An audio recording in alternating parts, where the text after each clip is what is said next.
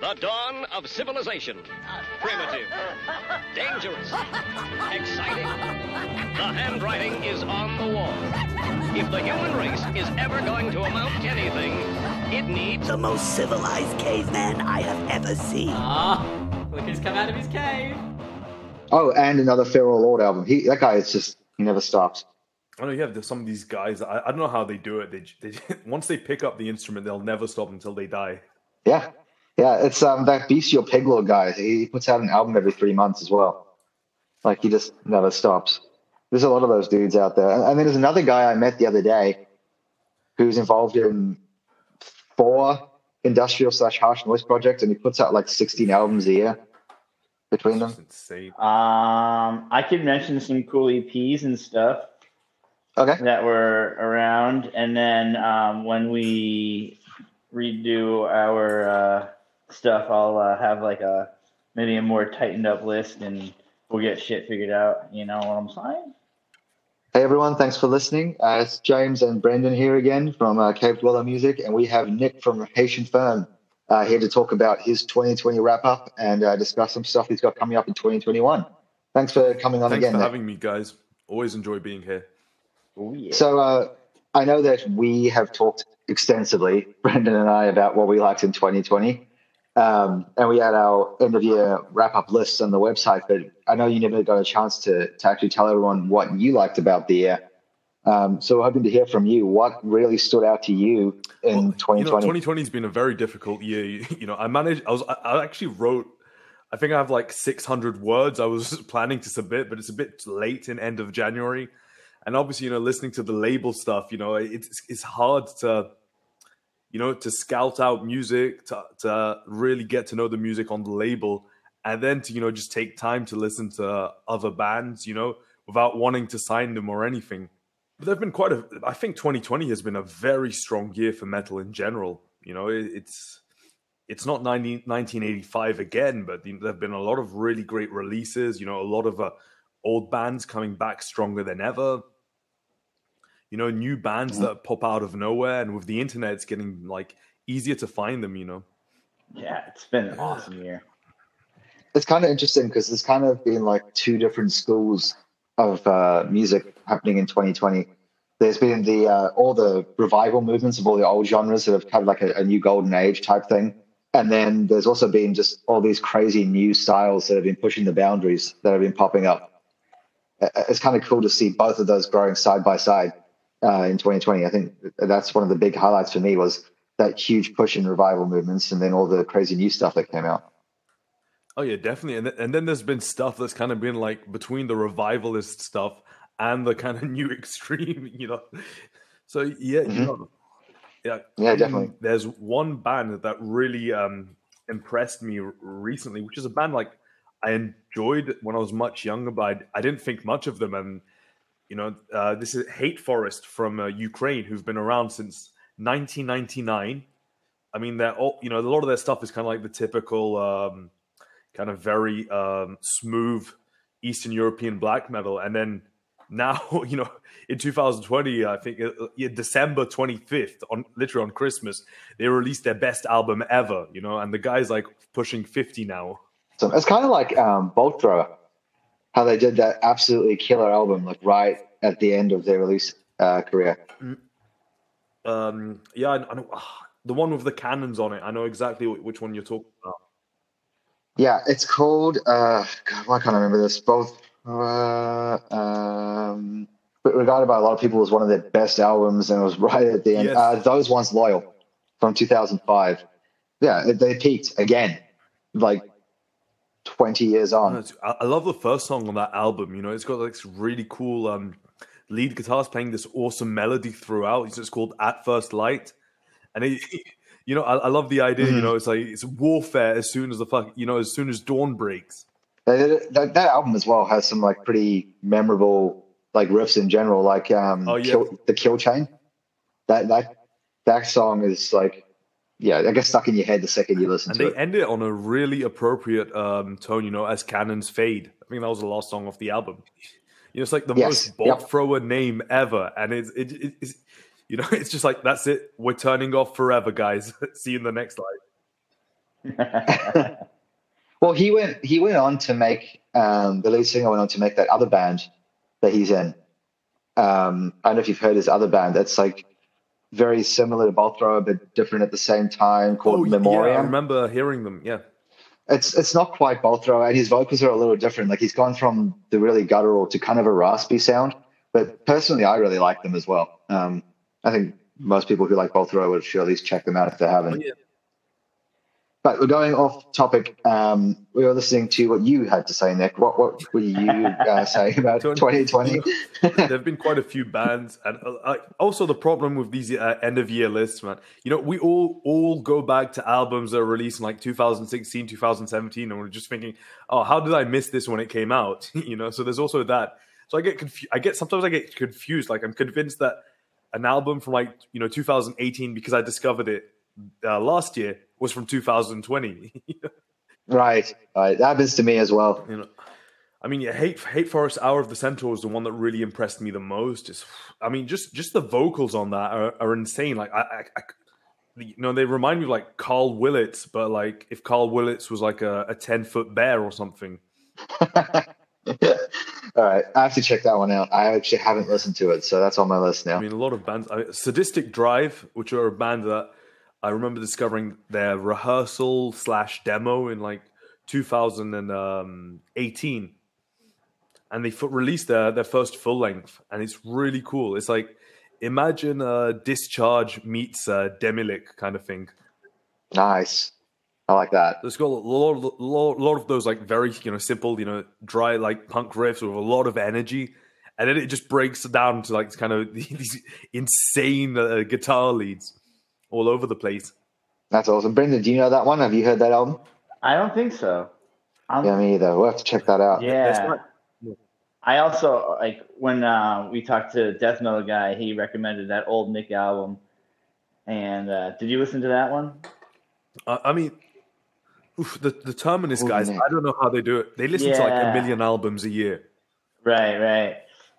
It was pretty wild, man. It got pretty wild in there. It was fun. It was like that band made black metal like a lot of fun. I don't know. I get why they liked it so much. Yeah, I actually went through and listened to a lot of those albums on their list as well, and some of those were pretty mind-blowing. Yeah. That one that he was talking about with the black metal industrial, where it's overlaid, like there's two different songs playing at once. Yeah. And then it's all Catholic themed. Did you check that one out? I did not, but it's on my list. It's pretty nuts. I listened to it the day after we talked, and that's some crazy stuff. What else do you have, Nick? Honestly, I think like maybe 3/4 of my list is either through Cave Dweller or Terminus. Honestly, that's where I go to look for my music. Well, we're glad to hear that. At least someone's listening to what we have to say. Sometimes I see Brendan spamming a lot of links. I'm like thinking, nah, that's more than 24 hours worth of music. I can't listen to that today. Yeah, theme days have been pretty fun, Yeah, Brendan just goes into like a frenzy and starts foaming at the mouth and just spamming links. Yeah, I'm like, well, you know what? Because there's a lot of times like when something easy comes up, right? Well, not necessarily even easy, but like, we did EPs. So like I was just like floating through, just like, wow, well, shit ton came out, and boom, I either listened to them once already or it was just like, oh yeah, you have to hear this one, or it's like it's there, man. So I got it for you to hear.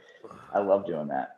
Yeah, you have a lot of links ready to go, because I think you keep everything in your Bandcamp wish list, right? Yeah, so anything that I've heard, want to hear, I've either purchased or it's in my wish list, or I'm following the band at least, like there's just a lot of stuff, dude. And I remember most of it, because that's why it's there. I was talking to one of the guys in our group after the theme day this week, and he was saying that as he goes through the year, he makes playlists of one track from every album he likes. And then he builds it throughout the year, and at the end he goes back and re-listens to it to see what he's forgotten. I thought that was kind of cool. Yeah, that's a good idea. For me, I know like music like changes seasonally, kind of, like during the fall and the winter, it's like more of like that dark kind of just dirty, gritty stuff, you know. And then as like the spring and summer comes around, I find myself still listening to like, you know, more like heavy psychedelic music or, you know, more like prog. I don't know, just a different energy, you know. Mm-hmm. No, I get that. But all of it heavy. Mine doesn't really change by the season, but it changes by what I'm doing while I listen. Yeah. Well, it also depends too. Company, who you have over, you know. Yeah, but I mean, like if I'm working out or something, or if I'm cooking or just going for a drive, like it depends what I'm doing will influence what I'm listening to me at least. Yeah. No, I get you. Definitely. Like I generally prefer really fast, heavy music when I drive. Not that it helps me stay under the speed limit, but it is enjoyable. Yeah. Oh man.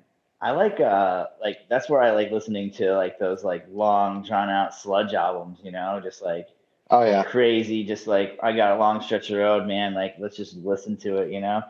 And then next thing you know, like 40 minutes has passed by and you heard like 2 songs and you're like, wow.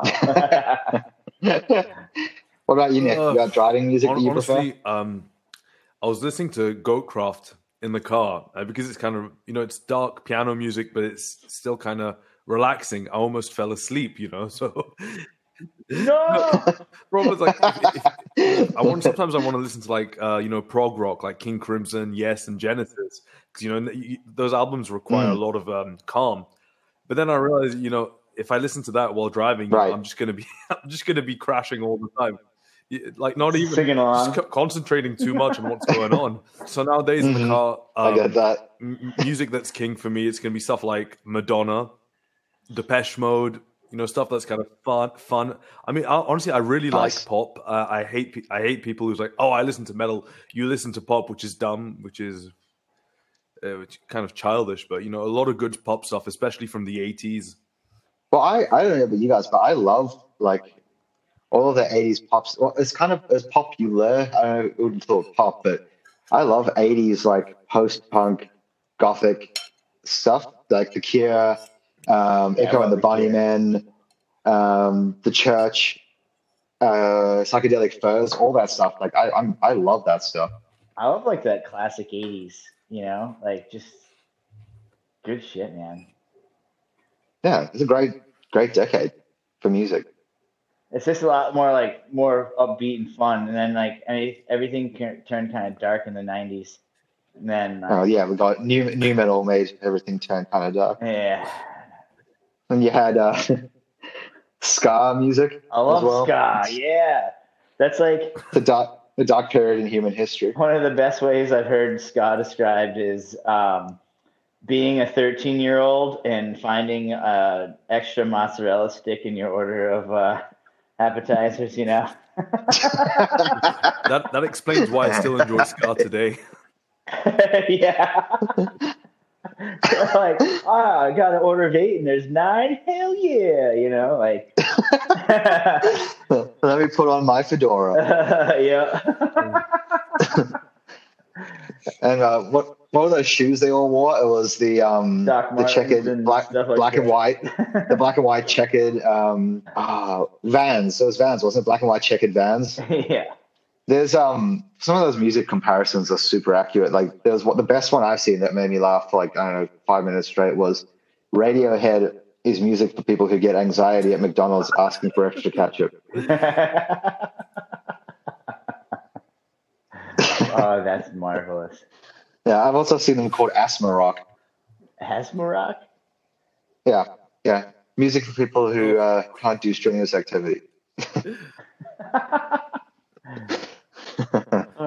Anyway, we were talking about something, which I believe was we were talking about 2020 releases. Nick pretty much said that he found a lot of it through us, but why don't we wrap up some of your releases that you had on your label for 2020? You know, there's a lot of stuff, and you know, when I look at the label, you know, I never go. I said to myself, "Oh, this was released in in whatever." You know, I just take what I like, and if the band's interested and I'm interested, and you know, it all works out. That's then I'll have them over. But honestly, you know, I'm always gonna sign a band that I enjoy. You know, I'd never sign a band thinking, you know what, you could make me about 75 cents more than the other bands just through Bandcamp, there's no money, no money in this. So, obviously, I think Ancient Gate was a big discovery because I think at the time I signed Ancient Gate, there was only Hosts of Lord and Ancestral Mourning on the label. So Ancient Gate comes up to us, I listen to it, I'm like, oh, this is cool. I love it. It's kind of epic, over the top, really melodic black metal. And it's from Argentina, and it's, it's like Latin American black metal that isn't, Sarcophago or Sepultura inspired. Yeah, I think we that was the first album from your label we reviewed. I believe that was the first one. Yeah, that's a good album. I really like the album art. He chose a really good artist because Ildrak, the guitarist, the vocalist, and keyboard, he spends hours looking at artists. From what he told me, he knows what he doesn't look for the best artist, but he looks for the one that feels like Ancient Gate, if that makes sense. Do you see the album cover for that one, Brendan? Yeah, that's if I'm not looking at it right now, but with the kind of knight standing there with that's like the the background with like kind of purplish kind of I want to say like a mountain, right? Is it a mountain or a castle? I think from memory. Castle, behind it. Castle, I think. I think it was a castle. Yeah, it was cool though. That was cool. And you put out some pretty interesting stuff with Lone Goat as well. Came up to me and he said, he wanted to do a split with his friend Zeus from Plutonian Shore, because they've been friends for a very long time. But Zeus lives in California now, and Lone Goat's in Texas, and they played together. But it was never going to be possible for them at this point in their lives, to ever have a real band together again. So because Zeus's band Plutonian Shore never got a physical release for their last EP, Alpha et Omega, Lone Goat came up with this great idea. He did kind of ambient. The first 3 ambient tracks were his. The first, and they kind of led to this kind of insanity, black metal insanity of Plutonian Shore. That's awesome. I really like that EP. Did you check that one out, Brendan? Yes. Yeah, that was a good one. That Lone Goat stuff was really interesting because it was an ode to Mars, wasn't it? Yeah, that's right. Yeah, that was really cool. I was actually on that massive road trip when I checked that one out, driving through the desert every day. So that was good driving music. It was interesting. Do you still miss the summer heat?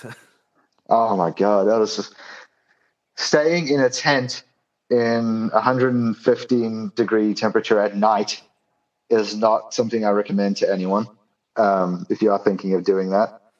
So if you want to go to Joshua Tree and camp, probably don't do it in the middle of summer. That's insane for me. That's 46 degrees Celsius. Yeah, it just didn't cool down. I was like, oh yeah, well the nighttime's going to come and then the sun will go away and the heat will go away. It just did not at all. That week was actually record breaking in Death Valley. For like second highest temperature ever recorded or something. And we drove right past that the next day and we got out of this gas station and I tried to pump gas and I pushed the button on the machine and burnt my finger. That's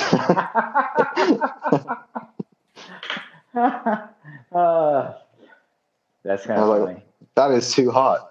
I have a pretty good high tolerance for pain in my hands because I've been a chef for so long. So it's like I grab hot stuff all the time, and then I'm always like when someone like my wife will like burn her finger on like the toaster or something, and I'll be like, oh yeah, right, you can't fool me.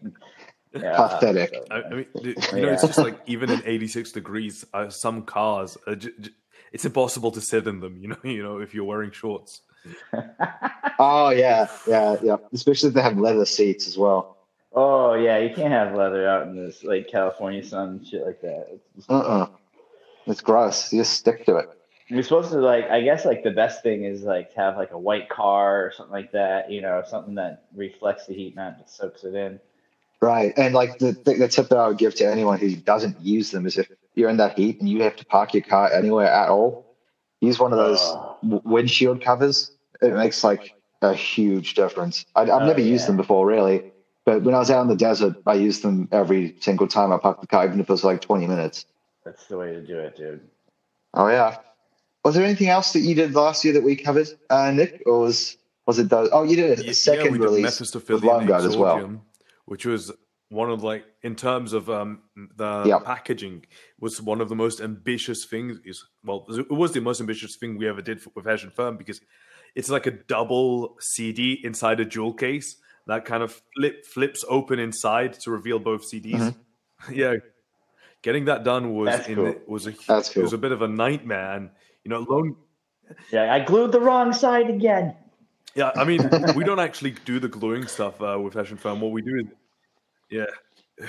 is like we make sure that the files for printing are complete. Like we make all the files, so people send us the logos, the images, we assemble them, and we make sure and we check the colors because that's something that can, if it's the wrong kind of black, it prints out gray and stuff like that. So we obsess like maniacs on the slightest detail, and then we send it off to a company that that has a software that just prints it out on the CD. There's very little human intervention. So if we're wrong or we mess up, then there is there's no way to know how it's going to be printed because there's like very little human intervention. So that's the kind of hard part for us. And that would be stressful until it arrives and you're like, oh god, is it going to be okay? I was just going to say, the Methodist boys who have the Offscarings coming out on the 30th this month, we were on the phone pretty much constantly getting, together to make sure that the art and everything is printed perfectly on the CD and that the tray is the correct size, everything. You know what? While we're on that topic, let's talk about that album. I know that when I first met you, that was their first album. The previous one was something that you really, really loved. And you got me onto them immediately after we started talking. So it must be a pretty big deal for you to have this album coming out on your label. I've been friends with those guys, just before, Ember Dawn came out. I got to listen to it. I had the masters on Dropbox and everything before. So, I got really close. I listened to those songs so many times. I don't know. It was for anyone who's really into that style of death metal, the old kind of 90s, the European stuff, bands like Sentence, Demigod, Sacramentum, Immortal, whatever. That was like a huge punch to the gut because a lot of times, a lot of bands tend to like mimic the past, but they really wanted to move forwards with the style. So, I ended up being like not a groupie, but the equivalent, of like a virtual groupie / roadie, whatever it's called on the internet. Yeah, exactly. Like over the top obsessive fanboy. Like they're my favorite, and they can do no wrong. Hey, objectively, they haven't yet. So I know for you that was a big one, and it's been a long time coming. And we just had a look at that one yesterday. Put our review out for that one. I loved it. I thought it was fantastic. Ember Dawn, I really liked Ember Dawn. This is pretty much just a continuation in that direction. Very proggy death metal, but without feeling like it, if you know what I mean. So everything is constantly moving and growing and progressing, but it doesn't feel at all like a prog album. It feels like a death metal album. So it's done so well. I think there's a certain art in any field of making something complicated, making it look simple. Instead of making something simple look complicated. And I think the Methodist guys were really trying to get that down, trying to make they wanted to explore new sounds, new everything, but they still wanted to make it a metal record that still had the aggression and all the things we love about metal. Yeah, I think that's why so many people connect with death music, because they were really good at doing that. They made metal that was completely death metal, but at the same time, it was always progressive. And Chuck never made the same album twice. He was probably incapable of doing that, I think. He was like, even his voice changed a lot from album to album, Like, yeah, it's like, it sounds like a band, it almost especially sounds like Rob Halford, on the Painkiller cover. But on the... Yeah. I actually really love that cover. Yeah, it's a great cover. I think Chuck kind of butchers the solo a bit, but the rest is really good.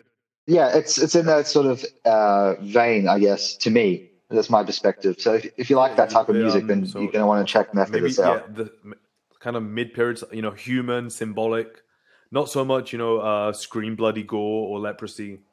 No, those are a bit more straightforward Still some death metal. great moments, on the. Oh, I love those albums. That's not a insult or detraction from them. Pull the Plug is one of my favorite death songs ever. Song. I just love the title track, Leprosy. It's got this awesome melody in the middle. It's like really kind of almost feels upbeat. That is a good song as well. That's an album that I've given it attention, but I feel like I can always give it more attention coming back to it because I always get so stuck in their mid to late career stuff. I don't know. That's just me. It's a personal problem. I need to go back to the early albums in my more. life, where if I was commuting and I wasn't listening to Symbolic, I didn't, something didn't feel right. You used to listen to that album. Yeah, that's my all-time favorite death album personally, and I do listen to that when driving quite a bit as well. It has so many parts. You look at what's the song, Crystal Mountain. When he pulls out the acoustic guitar at the end. Oh yeah, it never feels forced. It just feels like, wait, that song should have always had an acoustic guitar. It's not like him showing off. Look, I can do this. Did you hear that Death Orchestra album last year? Orchestral covers on the internet. I remember seeing one where it was like these two violinists, one cellist, and a drummer, and there was like young. I'm not sure it might be them, but they were all young. These girls were probably like 16, 17 or something. So this was from Russia, and it was a full album that was put out with a full Russian orchestra and this Russian death metal band that did a bunch of death covers and played it live and then recorded it and released it. And it was really, really good, in my opinion. Some of the best death covers I've ever heard. Because I don't know, it kind of proves when you listen to it that the music transcended metal, that it could have been played in other genres. Because adding the full orchestra into it doesn't change the energy of the song whatsoever. It just brings a lot of extra energy out of it. I remember you posted it in the group, I think, a while back when it first came out. I did, yeah. It was in December, I'm pretty sure, from memory. But yeah, if you haven't seen that, check it out. They have all the videos from the show. They filmed the whole show as well. You can watch it on YouTube. I really want to hear them. I really want to see if they can make an orchestral version of like Zombie Ritual. They didn't do that, but they did do Crystal Mountain. Voice of the Soul, Voice of the Soul, and a bunch of other classics. Imagine, as an orchestral cover. Yeah, and that one was an obvious choice, but some of the other ones, it sounds like the violin backing the guitar on Crystal Mountain is just awesome. I can't wait to hear that, to be honest. I'll link it to you actually straight after this. 2021 wise, do you have anything else in the works? Then after that, we're going a completely different direction. We're working with Nigromante from Guatemala. So that it's a kind of dark, occult, ambient project. So it's very far away from metal. It's only metal in spirit, kind of like Goatcraft is. But this is like it's just kind of like a few synths and very meditative ambient music. So we're doing a compilation of Nigromante's euphonies. There's it's 3 parts that we're all compiling into one CD. So yeah, it's a break from the noise. This is just much for meditation and the like. Then after that, we have Polemicist, who are coming back with a new album. And you know what? I'll break the news here. There's a special drummer, and it's Pendath from Mephitis on it. Yep. So Polemicist is doing that. That is pretty cool. I've heard the demos for the Ancient Gate songs. We're working on an EP, which is going to be this time. It's going to be much more ambient and Burzum-like, and then we have Cromlech, who are a band, kind of epic doom heavy metal band that we just signed, who are working on the album Ascent of Kings. Is that the one that you showed Brendan and I the other day? Yeah, the Wailing. Yeah, I was about to ask. That was really good. I like his vocals, man. They were really nice. They're like crisp and clean and like just, yeah, They're eerie too at the same time. It was good. Yeah, that was good I'll stuff. send it to you Looking guys forward as to soon as I that. get it. We're Because, definitely going to cover I that always one for wanted you. at least one heavy metal band, because this is the genre of music I probably listened to the most in my life growing up. I love death and black metal, but sometimes I just want to go back to something that's kind of simple but just anthemic and absolutely huge. Without you don't need like blast beats going full crazy. Sometimes it just takes a very simple melody just to get just to get you in that mental space. Where you want to do things, where you want to live life, where you want to conquer your objectives. No, I get that. And that's what those classic metal albums are so good for. They just really get you like pumped up. Did you listen to that one from last year? Just trying to think of the name. Give me a second to try and draw it out of the memory bank. Eternal Champion. That was the kind of big one. Eternal That's not Champion. bad at Yes, all. that is the one. It Eternal sounds like Champion. Did you Manowar listen to came that to one? life. Even the guy looked. Yeah. Even the guy. That's what I thought. That was like a brand new Manowar back from the dead. And there's another one from last year that was didn't also check that, really epic that called one out Possessed yet. Steel. It's so it's pretty much like NWOBHM stuff, but then they also have a black metal vocalist that so it alternates between clean vocals and like black metal vocals, Yeah, but it's all could see heavy that. metal I mean, music.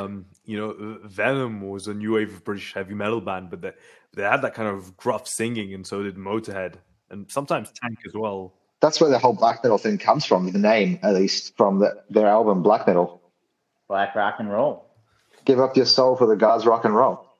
Yeah, no, I'm a huge Venom fan. I love their stuff. Yeah, they're pretty good, man. Paved the way for a lot of stuff.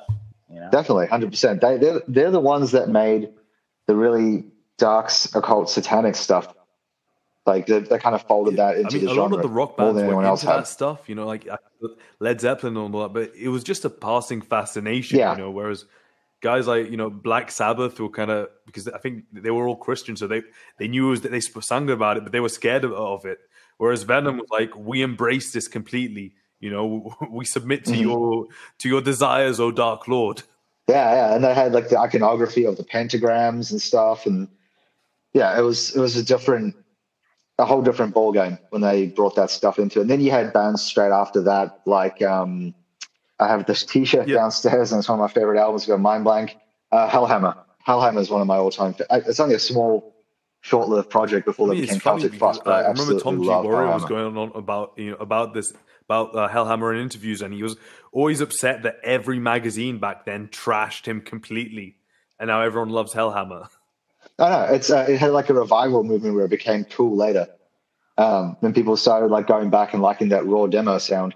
Oh, dude, I have to bring this up. It's on the topic of Tom G. Warrior. I saw the dumbest argument ever on a metal site the other day. So I don't know if you saw, but like Metallica covered a Celtic Frost song, and then Tom G. Warrior told him to fuck off. I saw that, yeah. And said, "Don't touch my music." Did you see that? I did not. But it's Kirk and it's pretty funny. It's Kirk and Rob. But they just because they have these weird little jam sessions where they butcher songs for some reason, like Prince's "When Doves Fly." Like, I don't know why anyone would pay. You pay a lot of money to see Metallica, and the least popular people in the band, Kirk and Rob. Everyone wants to see James, and then maybe Lars if he's playing okay. Oof. I never understood that. No, I don't get it either. I got to see, I think it was in 2001, I got to see Metallica. That was a pretty ridiculous show. I've seen them as well. They're actually pretty impressive live. They do a good live show. Not to go off on a tangent, but so that was where the topic was on that metal website.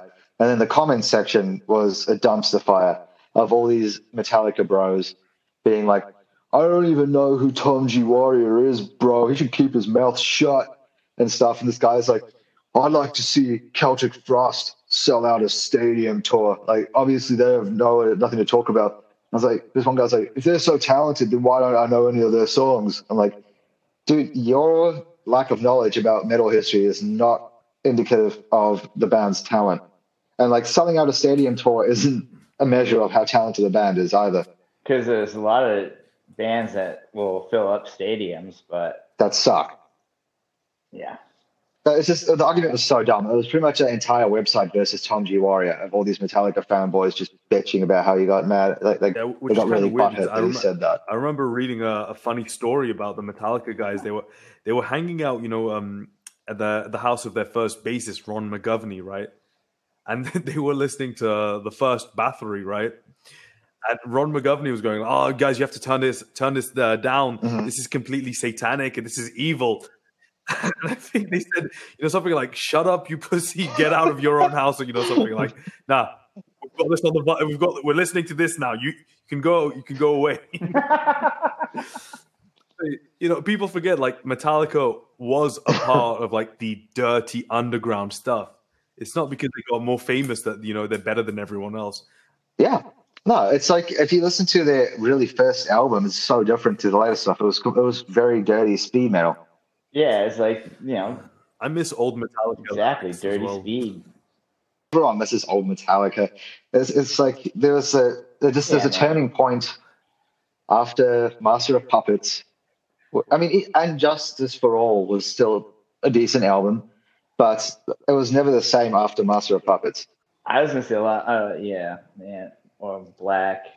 Black albums where they started shifting towards the rock side of things, but at least it still had a lot of good tracks on it, and it was catchy enough. But following Black, it was just like, point of no return. Once they did Load, Reload, and Saint Anger. Saint Anger, I wish I could be there for those sessions, just to understand what the hell was going on. If you look at there was a trend in the early 90s to mid 90s of really big, successful thrash bands just shitting the bed with their careers. Like, there was that with them, and then look at Risk with Megadeth. That album is disgusting. And there's a lot of bands that did that in that period, like try to branch into like different, they try to make it more accessible to the trends that were happening at the time. Like Slayer had a massive dip in their quality as well around that time too. It was that I was going to say everybody hates the album. Yes, that's the one, the new metal album that they did. Like they down-tuned their guitars and they were trying to do what everyone else was doing, and it didn't really work out for them, I don't think. I think, but they tried something new, so that's neat. But like after that, they kind of, I can't remember the name of the album right now. Wasn't it God Hates Us All? God Hates Us All. I think that's I didn't mind that album. I thought that was pretty good. I have a few songs from that I really like. The album I'm talking about is Christ Illusion. Yes. Yeah, that was a good album. That's the album. I like that. That was a great album.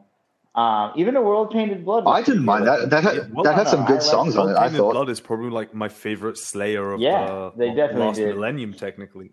Yeah, that was a really good album. I saw them on that tour as well, and it was pretty. I don't care what anyone says. I love Slayer, man. I'm always gonna love Slayer. I've seen them live like 4 times. Dude. They're fantastic. I got to see them one time. It was fun. But oh man. Skeleton Christ, good tune off of Jihad and Cult. I think it's I think so too.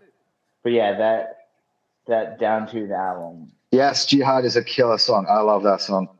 Yeah. The actual song World Painted Blood as well and Hate Worldwide are both really good tracks. I even thought Repentless was pretty good. I like that one as well. I saw a compilation the other day though that was like, oh man. It was like a compilation of all of the riffs that Kerry King's written, just one after another. And I was like, yeah. I mean, the band is good. Kerry King is not a musical genius, though. I think he must have helped them. He's been in the band since day one, pretty much. Maybe he's not a good musician, but maybe the chemistry between them makes it. Yeah, he's good at belting it out. He's solid. The work. He gets it done. He does his job. I'm not shitting on Kerry King as far as his he's a solid guitarist and he's reliable. And you're right, he does bring good chemistry to the band. It's just he's not groundbreaking guitarist. I'll leave it at that. Jeff Hanneman was the brains behind that band. Exactly. That's what I was. Yeah. what I was getting at. Yeah. I got to see them on, actually, so I made a playlist of when I saw them live. They came to Yonkers,ville. I was like, all right, this is what they did. I'll send it to you, James, on Okay. Spotify. Yeah, it was from 6/1/18 is when I saw them. Nice. It was good. It was a good freaking show, man. I saw them last year on their final ever world tour. Or was it the year before Christmas time? Whenever it was. Their final tour they did. 28. Yeah, they went with 2018. Anthrax and Behemoth. Yeah. I got to see Behemoth. That was Dude, I missed them. dude. There was a traffic jam in the city, and we arrived as they played their last song. I was so mad. That was like the worst traffic jam ever. We were just sat on the spot for like half an hour. But the highlight of that night was the second they started playing Raining Blood, it started pouring rain. And everyone was like, no way, because everyone was really wasted. So everyone freaked out. I was pretty drunk, and I was like, oh, it's a sign. Yeah, that was solid. That was a good show. Anthrax is the only band in the big four I never really managed to get into. Yeah, they were kind of like fun and more. They weren't like serious, like as far as like, you know, like Slayer has their stink there being like anti-war and all that crap and friggin' murder this and where you got, you know, Metallica was kind of dark, but it wasn't that dark. But I felt like those guys are just a ton of fun. Yeah, they're not like, yeah, I'll never like be like turn that off type thing or anything like that. And like I've seen them live 3 times playing with other bands that I like, and they're fine. I never really developed like, you know, I'll never be like, let's put this Anthrax album on. It just never clicked to me. It's Among the Living, the third album. Is that the one with the album cover with the guy, with like the amongst all the zombies or something on it? Yeah. That's the one. Yeah. You know, a band I think is massively underrated as well from that era. Overkill. Band. I absolutely love Overkill. I honestly, I don't think so. I mean, I'm sure like nothing really rings a bell. Like I know I've listened to it, but I might have missed the boat on that. I will send you after this call a couple of tracks to check out because they are fantastic thrash. They're like, in my opinion, at least. What would happen if like a British heavy metal band, you know, got raped by like, you know, the kind of over the top American like the early hardcore stuff, you know? That album from '89, The Years of Decay, that is my favorite album of theirs. That one's got so many classic tracks on it. Year of Decay. All right, I'm gonna look for it. Yeah, check that one out. Start with Elimination. I think you'll really like it. Under the Influence was a good album too. They kind of went a bit too groove metal. Feel the Fire, Taking Over. Yeah. Under the Influence. Years of Decay. Yeah, that's my favorite. That and Under the Influence are my 2 favorites. But Horoscope's good too. But yeah, Years of Decay is my all-time favorite. And I always really liked. I thought Testament was pretty solid their whole career. I love Exodus. Exodus is fantastic. Yeah, there's a lot of other bands, and that's just the American scene. Like last night we were talking about like Teutonic stuff, like Creator, Sodom, any of those like legends. But this is now becoming like a thrash podcast, so we need to. Let me get some beats and some beer. Rein it in a little. Good old thrash. That's going to be like a thing in sociology books in like 70 years. People who like listen to Slayer and eat pizza. Yeah.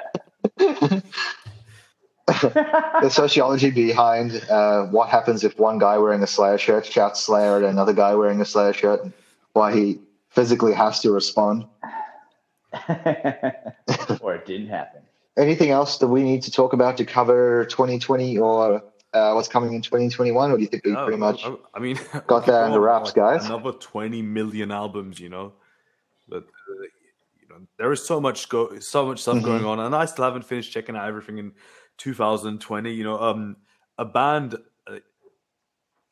There's a band that really got my eye on, which is the weirdest name ever. They're called Laetitia in Holocaust, which means joy in happiness in Latin.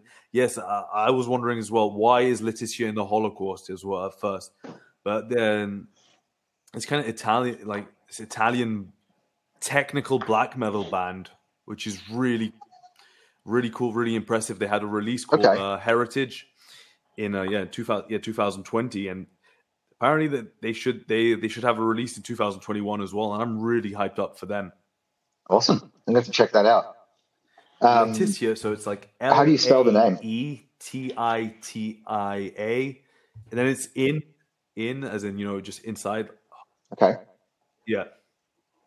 Yep. And Holocaust. Okay. Interesting. Yeah, we'll check that out. And not to have to wrap things up, but some things actually come up on my side. I'm going to have to jump off in a minute or two. Anything that you guys want to touch on before we do? Oh, there's a lot of new music coming out, so we're gonna get bombarded. Oh, we again. have been. We just got signed up to a couple of new PR firms, so there's a tidal wave of new music hitting us every day at the moment. Also, I think we all need to check the new Asphyx. Asphyx have never disappointed. Yeah. Yes, I fully agree. I am a huge Asphyx fanboy. Some of their earlier albums are some of my all-time favorite death metal. Yeah, I actually checked them out like this summer because remember I'm all new to this death metal stuff. I checked them out this summertime. I can't remember who posted it. It was probably me. I post them pretty often. Well, they had someone like. Oh yes, yeah. I remember seeing that. CDs. That's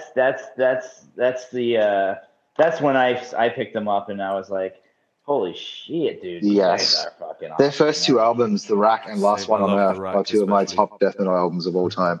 So good, and like The Last One on Earth, some of the tracks on there are so heavy, and just like doomy. Because there's like that album has quite a few doom influences in it, even though it's death metal. It's pure death doom. Yeah, sorry.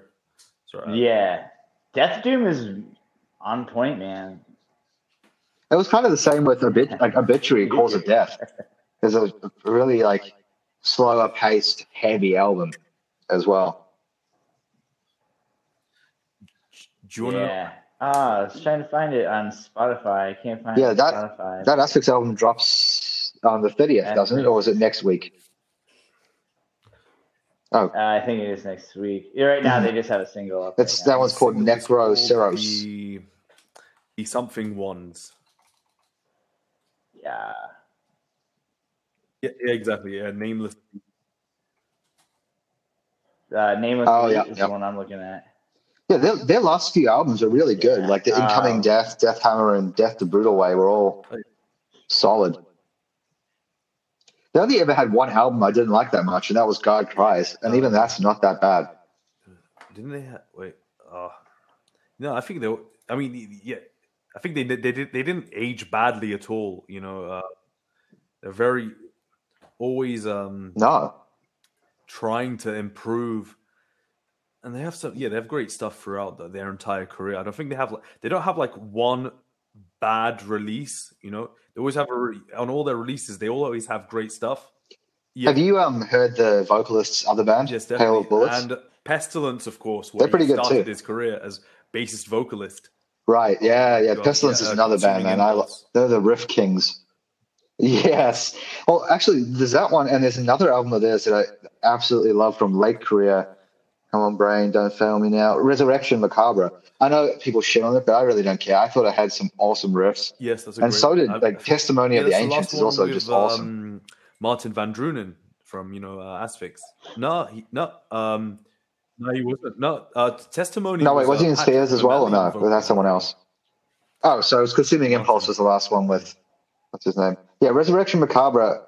People shit on it, but if you haven't listened to it, check it out. It's got some killer riffs, in my opinion. Sometimes I think people just shit on bands making comebacks because it's like a little bit different to the original from the 90s, and they're like, it's not the same. And like, it doesn't make it bad. Well, yeah, it's right.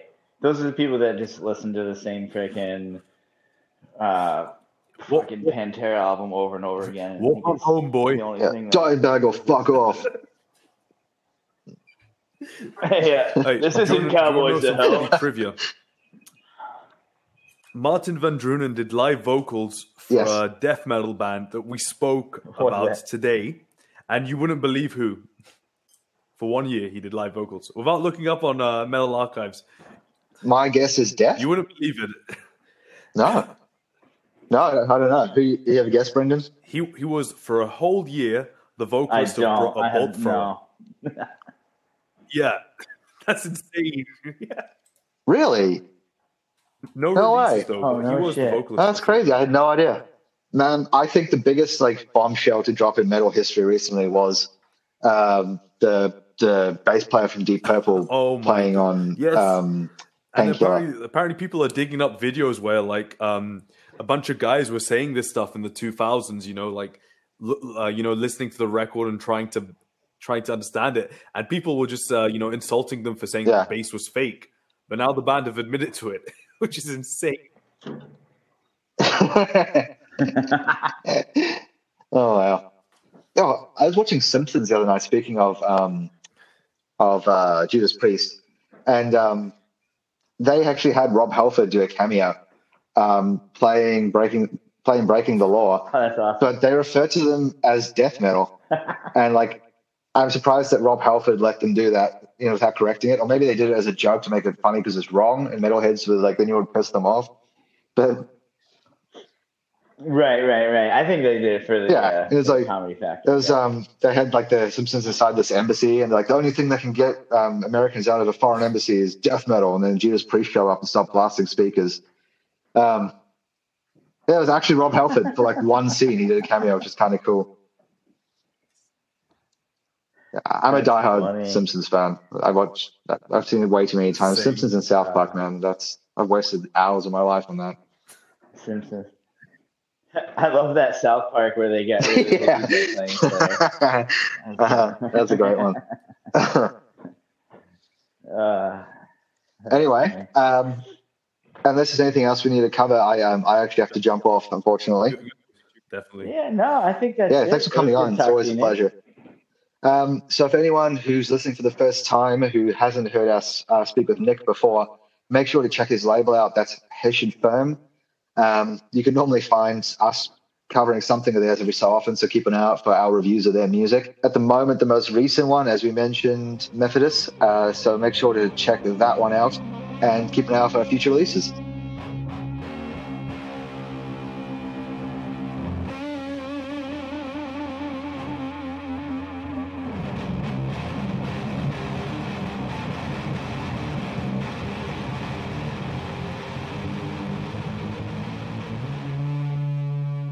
Appreciate that, James. Way to invade my privacy. That's why I'm in the US. They brought me here for a reason. Shit, I'm the guy that actually used to work with the NSA and stuff. So Did you actually? That's awesome. I was military intelligence in the Really? Army. So Wow. yeah, so we kind of technically worked underneath both the U.S. Army and the NSA. Wow. So I had to deal with them a lot. That's cool.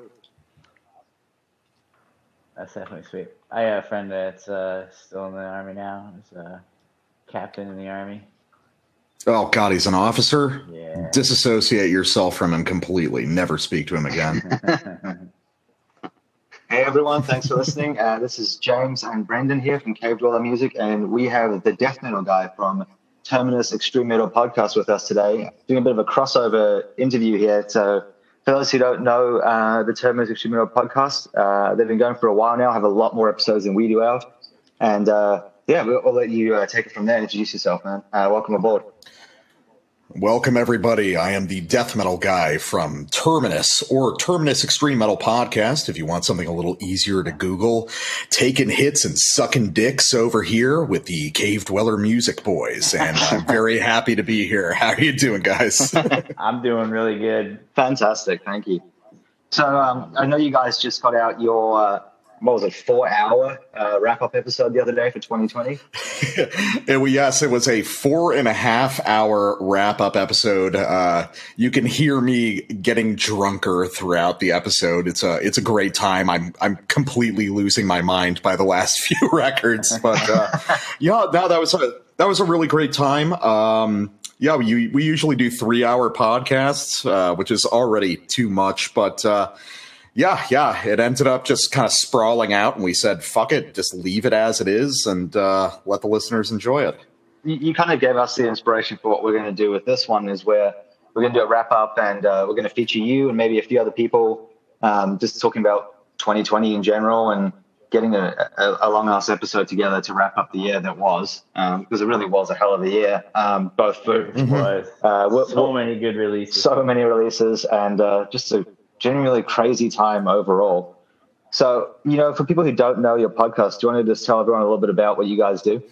Yeah, so Terminus is a podcast we started sort of late spring, early summer of 2020. I think it was April when we first started putting out episodes. It features me, the death metal guy, and my co-host, the black metal guy. We have been writing together in various metal zines and blogs for something like 10, 12 years now. But we decided it's 2020. It's all about new media, isn't it? The kind of thing we can extort money from people on Patreon for. So we started a podcast. And basically what we do is we typically cover about 4 albums a week, as well as a news section. Mainly focusing on extreme metal, black, death, grind, doom, occasionally featuring stuff from other sides of the spectrum.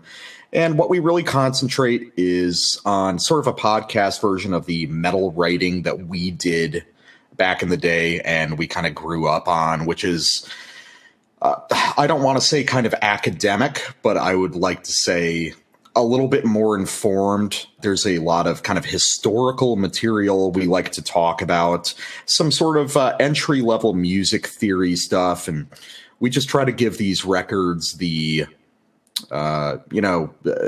discussion that they deserve, if that makes any sense, just from the perspective of guys who have been listening and playing this music for so many years.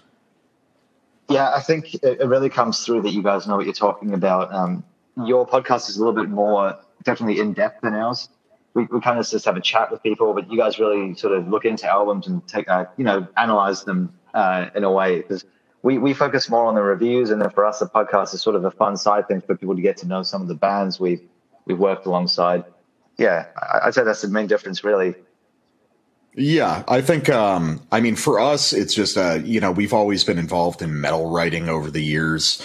It never really stopped. But me and my co-host, we're, best friends, and we've kind of fallen in and out of contact over the years. Usually my fault, because I'm an insane person who disappears from the internet sometimes. But no, for us, we don't really have the outlet of writing right now. So all of the energy gets poured into the podcast. And we figured that there was probably a niche available for this kind of content we do, which is just incredibly autistic and in-depth and obsessive. And we've got a small but growing and really dedicated fan base, which is really as much as we could ask for the content that we do. I definitely did see that you have the same people every single time you post, commenting and liking and stuff. So you have that core fan base going, which is great. Good to see. Oh, yeah. We've got and then the big link between you guys and us is obviously Nick from Hessian Firm. Yes.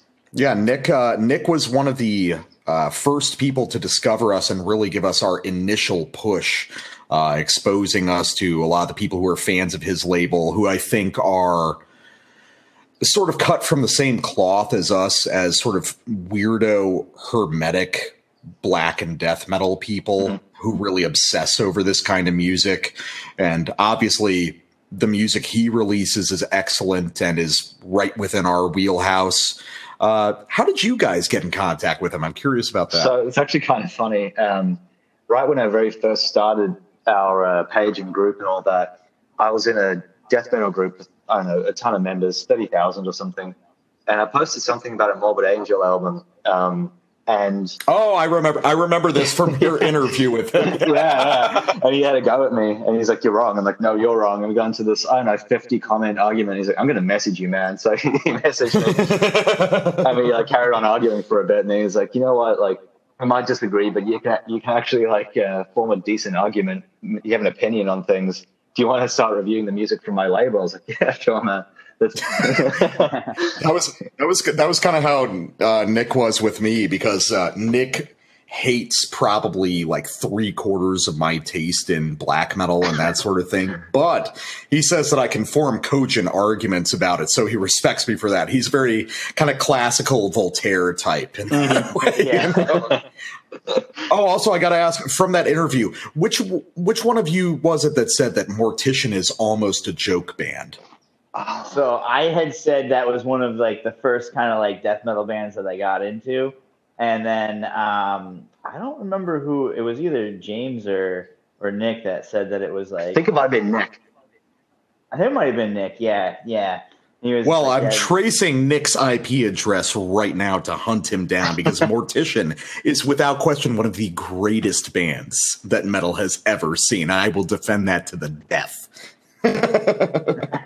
I think I said that 6 Feet Under was a joke band because I was in the same conversation. Because definitely, I think they're a joke band. I actually don't know Mortician as much as I should. I only know about 5 songs of theirs. I remember they all like sound in, like, the same, school, so like riding BMX bikes and going around all crazy. And my buddy was like blasting it in this like his bedroom, and I'm like, "What is this?" And he's like, "Oh, it's Mortician," and I'm like, "All right." These guys are freaking definitely using a drum machine, and because no human is that fast. Oh yeah, what is going on here? I listen to Hacked Up for Barbecue probably once every 2 weeks, as I have for like 15 years now. So I think I have some homework. I'm gonna have to check that out after this podcast. You'll hate it, but they're definitely different for sure. Like I mean.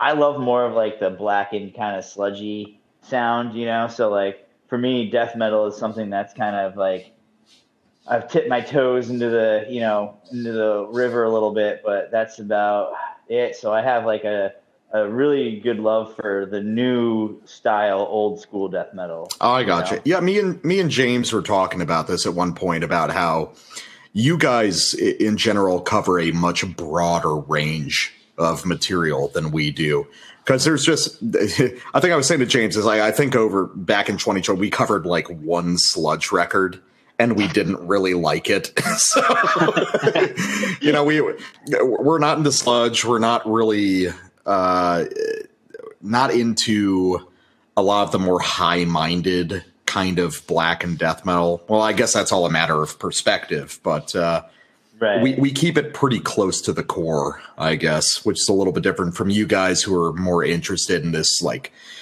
wide variety of stuff surrounding the metal spectrum. Yes. Yeah. I think it's because like there's a bunch of us that work on the site, and all of us kind of have different backgrounds of music that we've been into for a long time.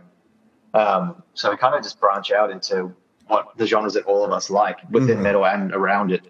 And it kind of gets pretty weird sometimes. We've covered some pretty odd stuff, which I think you said you'd seen some of the stuff we covered. Like, what is that? Like, I don't know. It gets pretty weird sometimes. But yeah, I mean. No, yeah. I'm into a lot of the esoteric stuff that you guys cover, just like weirdo independent releases. I guess the big difference is we made a decision pretty early on in the podcast to, with a few very specific exceptions, basically not to cover anything from like Century Media, Nuclear Blast, anything like that, because the reality is we realized we just hate 99% of it. And our passion really is, I don't want to put words in my co-host's mouth or anything, but my passion is really small bands. I love listening to debuts from new bands. I like weird tape stuff. Most of the stuff that I listen to on my own is either old records that I've been listening to for 10 years or weird death metal demos from the earlier mid 90s, that kind of thing. So it's just a very different kind of perspective. I mean, in that aspect, I guess we don't cover too much of the big label stuff as far as review guys are, but for a different reason. I mean, for us, it's kind of just the fact that we're not going to get a response from those artists or those labels in any way, shape, or form that's going to get us out there. Yeah. I mean, but this kind of thing, it's kind of reciprocal between you and the artists, that you're going to take the time to write the review, then they're going to share it. It's going to help you grow. It's going to help them get an audience type thing. Mm-hmm. And the smaller labels, like we have a really good relationship with Trepanation Recordings. and Curse Monk and a few other smallish labels, like, less than 5,000 followers type thing. Yeah. And yeah, I like working with those guys because they're always going to share it. They're always going to say thank you and stuff. And they always give us like the goodies early, like, hey man, this is going to like this album. Here's a pre-release copy type thing. So yeah, I do prefer working with those labels as well. That's been our experience as well. Obviously there's big records that we want to cover because we know they're good. A big thing we've done is basically we've just stopped covering stuff that we know will suck. I did that a few times on the earlier show, and I think there is a place for that. But as far as just doing, kind of self-indulgent takedowns of stuff that people in our milieu know sucks already, we just kind of gave up on that. Like the last one we did, the one that broke that down was the last Incantation record. We covered that, and it was like, I knew it was going to suck, but I still went through with it. And by the end of it, at the end of that segment, I was talking to my co-host and we were just like, let's just not do this anymore. Let's not punish ourselves like this. So now we just stick with mostly underground stuff that we're enthusiastic about, or even if we're not super enthusiastic, there's stuff that's very interesting about it. Yeah. And no, I get that. But yeah, no, it's the same thing. We've got a very close relationship with Old Mill Artifacts, really outstanding kind of unusual folk metal label from Canada. Great relationship with Repose Records from the UK, obviously Hessian firm. And me personally, I'm trying to develop more of a standing relationship with some of the brutal death labels that I really respect, like New Standard Elite, Comatose, Severed, Reality Fade, Renting Nemesis, stuff like that. So yeah, but yeah, no, the smaller guys have always benefited us much more than the big guys in terms of covering their music. No, I mean, it makes sense though, because they appreciate a lot more when you actually put time in to help them out type thing. Those big guys have all those major sites covering them anyway, you know what I mean? Like, if Century Media releases something, one of the big sites like No Clean Singing or Angry Metal Guy or something is going to cover it anyway. Yeah, I don't get it though. It feels like things have changed over the years. The interests of internet metal people, because my co-host not so much, but I really grew up in the early days of file sharing. And I especially got into stuff like SoulSeek and DC++, where people were much more enthusiastic about trading weird demos than they were big releases. And I think that kind of sculpted my interests in metal. I want to hear these sort of raw, primitive forms of a lot of these ideas. Yeah, obscure bands that are like just banging out some really, really good stuff that just doesn't get the... Exactly. And it's not so much a matter of it being big or small. I think it's just a matter of, if you've spent... God, I mean, I've been listening to extreme metal 12 years old. So like 18, 19 years ago now. And the reality is it's not so much an elitism thing. I've heard all of it already. So my interests are going to be in these sort of micro niches and these weird regional scenes, stuff like that. I think that's a misunderstanding a lot of people have about people like me or, my co-host. It's just, what is the new Amon Amarth that I haven't heard before? Probably nothing. Right. No, I mean, I think from what you're saying about the whole tape culture and stuff, there's kind of been these two camps developing for a while now in the metal scene. I think more so now with Bandcamp becoming more and more prominent and people starting to finally kind of shift away from Spotify a bit. I think there's definitely this whole culture of, the underground scene coming back with all those random demos and tapes and all those, like, I guess, indie tape labels and stuff that have started popping up in the last sort of 5 years or so. Yeah, no, I mean, that's definitely happening, but I guess we've kind of come up with a term for a lot of that, which is raw tape black. Okay. Which is, it kind of started back in like the early 2010s with a lot of guys from the hardcore scene, kind of discovering black metal and really getting into the sort of DIY punk aesthetic of it. But the music, some of it is excellent, no doubt, but a lot of it is just, it's raw, it's primitive, but it doesn't have the magic of songwriting that a lot of the old stuff had. So, Right. So there's definitely new stuff for people who are just interested in that sort of thing. But for instance, a good example, some buddies of us out of Tasmania called Carved Cross. Carved Cross approached us, which was awesome because I've loved that band for, 6-7 years now, something like that. And they just do small releases on like their house label called Overdose. And it's pretty much all vinyl or tape, and they release them at fair prices. And for the first couple years, no one cared. And then all of a sudden, it was decided that Carved Cross was a cool band. And then the Discogs resellers got to them. And it was interesting, I read an interview with the main guy behind the band, and he said, for years we've been doing material like this and no one cared. And then suddenly cool people decided that it mattered. And now we see our records resold for $200 on Discogs. And I think that's the thing that I resent, is this sort of intrusion of, hipster is a very general term, but this was not music made for people whose homepage is Pitchfork, Right. It has meaning behind it. It has a subculture behind it. So, leave it to us, man. Leave it to the maniacs, Mm-hmm. Mm-hmm. I can't remember who. We had someone on the show, and we had a whole conversation about when black metal became, again, the term hipster is a general term, but black metal started becoming a hipster genre.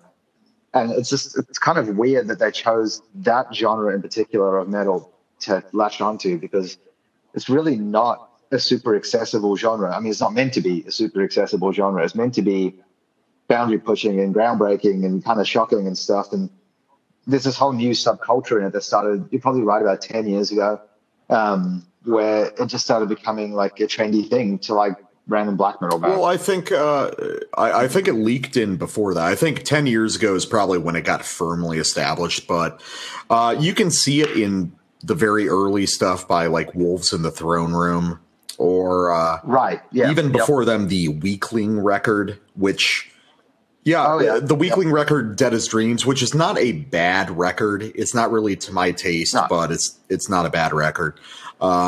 But that got kind of the San Francisco hipster scene interested. And I believe that those guys kind of came from a punk or hardcore background, which there's nothing necessarily wrong with. Those guys put out plenty of good music.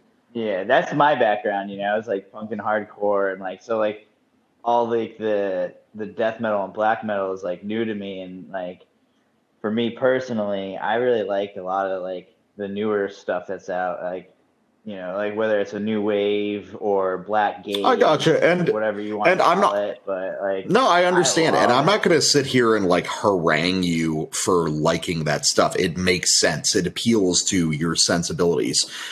But what I am saying is, the black metal guy, my co-host on the podcast, made a really astute observation that there is a sort of parallel universe scene developing in extreme metal, a sort of black and death metal scene where the listeners are mostly coming from, say, an arty hardcore background. Like a lot of people that listen to Converge and Coalesce. I love Coalesce. You see, I like Converge. Coalesce is just, it just doesn't do it for me. I had a few Coalesce CDs back in the day, so I've listened to it.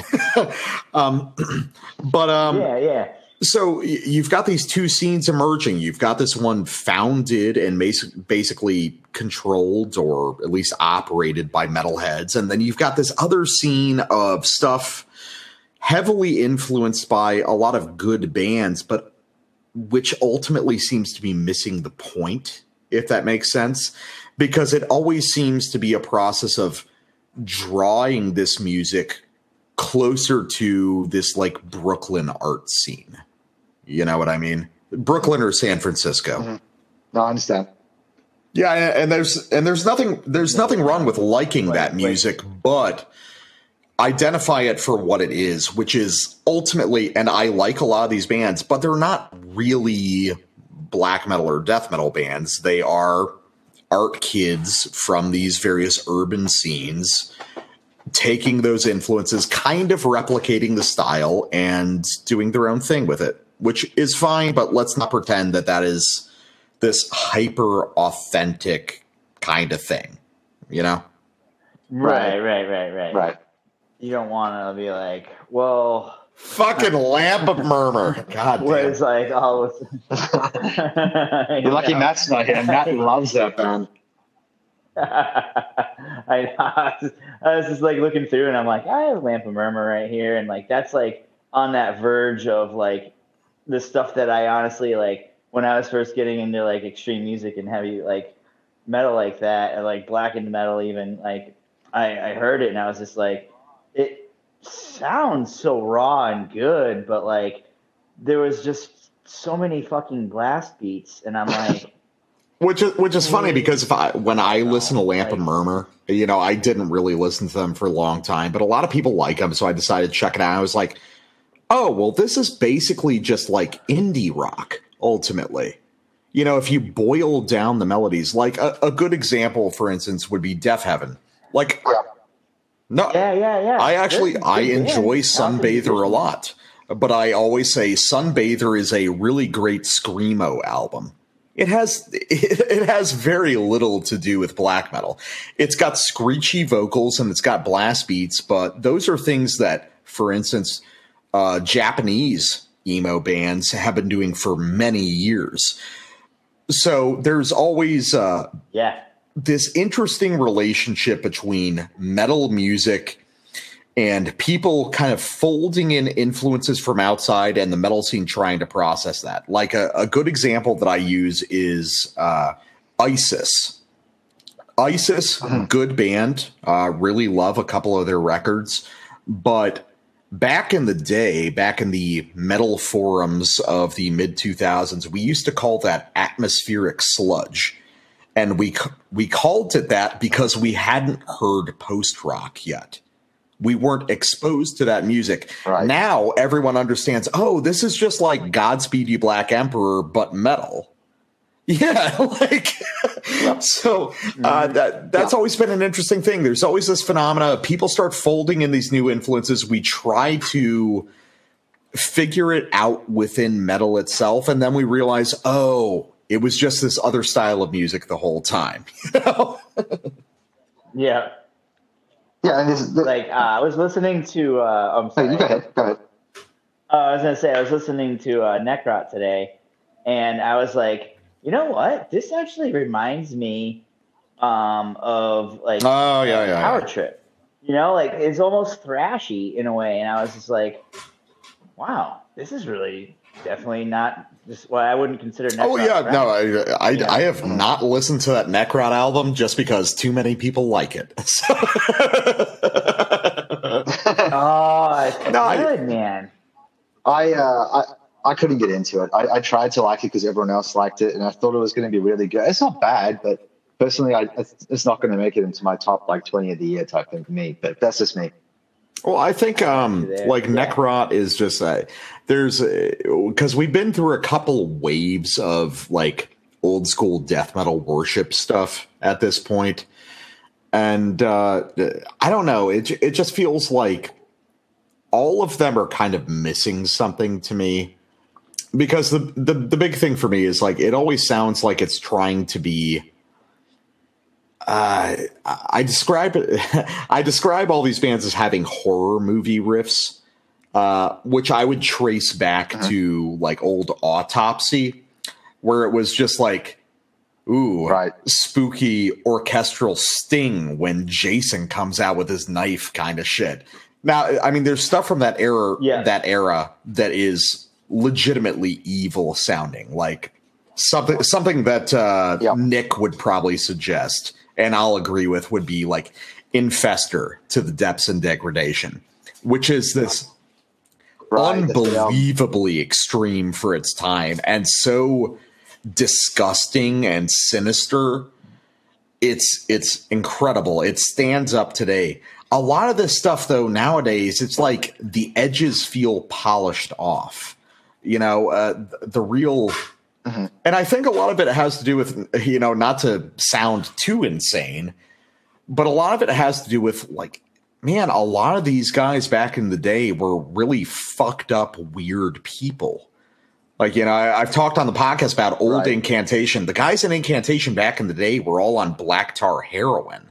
You know, they were crazy death metal junkies. And I'm not endorsing doing heroin, but I'm saying, well, you know, sometimes it gets you pretty good music. Look, if you look at like the '90s sludge scene, that was really the edge in that music as well. Like, look at I Hate God or Buzz Oven, who were shooting up heroin at their party with Relapse when they got signed. You know, that's awesome. Yeah, no, I think that's part of the thing. Is like I didn't come up in the punk scene. My co-host kind of did. He came up in kind of the punk hardcore scene, but I've always really respected that energy of just, oh no, these are supposed to be bad people making this music, you know?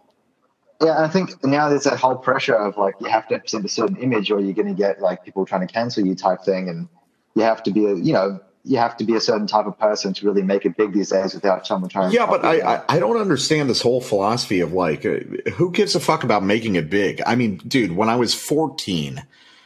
I realized when I was listening to my like weird gore grind stuff that, oh, this is what I'm really passionate about. And no, I'm never going to make a living doing this. I accepted that. Right. So it was like, well, I'm just going to do my weird demos and EPs, and maybe I'll get a label to release full length periodically. And that's how my life has been, you know, playing in a bunch of bands and everything. I never cared about being famous or being appreciated. I just wanted to do what I loved. And that feels like something that's kind of been lost as metal or extreme music in general has gotten a little bit more mainstream. Just before we move on to that topic, though, the whole thing about those guys being crazy drug addicts and stuff. Say what you want about Cannibal Corpse. I'm not saying they're like the greatest band ever or anything, but that incident with the guitarist with the flamethrower, Pat O'Brien and stuff like that was pretty. That's pretty. Yeah, bad. No, I've got the. I mean, shit. You know, the Cannibal Corpse, who I think are paradoxically one of the biggest bands in death metal, and yet one of the most underrated bands in death metal, especially amongst underground people, because I think Cannibal Corpse are a truly excellent band, and a lot of the underground metal scene hasn't realized it. Yeah, no, it's like you listen to that music and it's like, oh, I'm so shocked that he had a bunch of guns and skulls in his in his bedroom or whatever. And I'm like, no, that makes sense to me. That seems proper. Yeah, exactly. And then it's like when you look at those like one-man black metal bands, and they have like these really just awful lyrics about hurting yourself and stuff, and then one of them commits suicide or something, people are shocked. Like, well, the mental state of those guys isn't exactly stellar. Like they're making that music alone at their house for a reason. Well, that's always been the problem. I mean, for instance, even something like Cannibal Corpse, you know, my argument even as a kid was always, I mean, yeah, they're not literally murdering people, but the anger, you know, the sort of rage in this music is a serious artistic statement. And I think that's one of the things that was forgotten. You know, especially with a lot of these modern kind of old school throwback bands, it's just like a horror movie, bro. No, I mean, for me, it's never been like a horror movie. It's been about actually hating people. It's about actually having contempt for the society around me. You know, I might express it in this very explosive sort of hyperbolic way, but I mean, the emotions involved are authentic. And I think that discounting that to appear more acceptable to the general public is forgetting everything that this style of music is founded on. Yeah, I mean, well, think about like Mayhem. You know, those guys went through some shit. I probably shouldn't say Varg did nothing wrong on the podcast, right?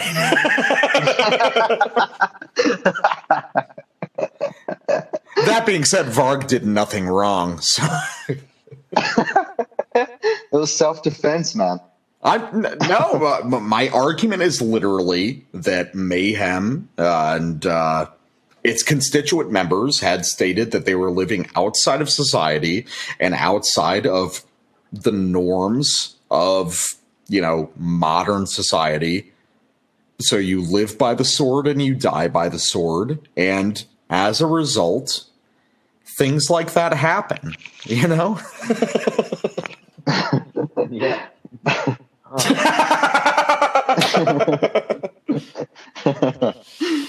Did either of you guys happen to watch the movie? I haven't seen it. Lords of Chaos. No. Yeah, I'm not gonna watch it. I can't watch it. No, I haven't watched it. I read the book and I read what a lot of people said about it after the fact. Okay. And I've basically decided that it is a historical fiction of Norwegian black metal in the late 80s, early 90s. It's now I don't think any of us are going to know what really happened. Maybe we'll get some deathbed confessions or something, but you never really know unless you're there, Right. What we do know is that Hieronymus had fantastic dress sense. He had what? He did. Fantastic dress sense. Not everyone can rock the crop top. Yeah, I've seen that picture. It's pretty outstanding. It's one of my favorite photos in the history of the metal scene, man. I love it. That photo is awesome. Oh, man, I think my favorite photos are the ones that Peter Best took of Host from Take, just like in his corpse paint on his Norwegian street in Bergen, as like the old lady suspiciously eyes him from down the street. I think I've seen that one. Yeah, well, Peter Best, I mean, as far as photographers, I mean, obviously he's kind of an art guy, but that pulls it off. And also the other black metal photos that are the best are obviously the covers of the first handful of Dark Throne albums. Right, yeah. The black background with him screaming into the night sky. Absolutely. Like, those are black metal to me. And you can tell because, like, Les Légions Noires from France just replicated those things over and over again. So clearly they hit on something there, some sort of imagery, some sort of artistic ideal. No, definitely. I mean, you kind of those images are like synonymous with the whole genre to some extent. Oh, 100%. High contrast, black and white. It never gets old. I mean, there's still guys doing it today, like Black Silas, who master that style. Mm-hmm. And then the whole, the forest thing as well, like really tied into the genre to some extent. Like the whole, it's meant to be in a cold, dark place. It's meant to be forest. It's meant to be around nature. Tying in all of that stuff is also a big part of the genre. At least originally it was. Oh, yeah. No, I think, there's been kind of advancements and expansions from that. Like on my podcast, we've talked a lot about the idea of sort of a solar metal, a sort of a summertime black metal that kind of emerged out of the Italian scene. And you hear some guys doing now because it doesn't sound cold and wintry like a Scandinavian winter. It sounds like a hot summer night in the Mediterranean. And I think that's what a lot of the cool U.S. black metal bands are influenced by now. Okay. Interesting. I hadn't thought of it that way. Yeah, because you haven't actually listened to my show. I have listened to the show. Thank you. Oh, man, we should probably get into 2020, shouldn't we? Yeah, we should probably do that. I was about to say, man. Let me take a short break. You can cut this out. Grab another smoke, pour another drink, and I'll be right back.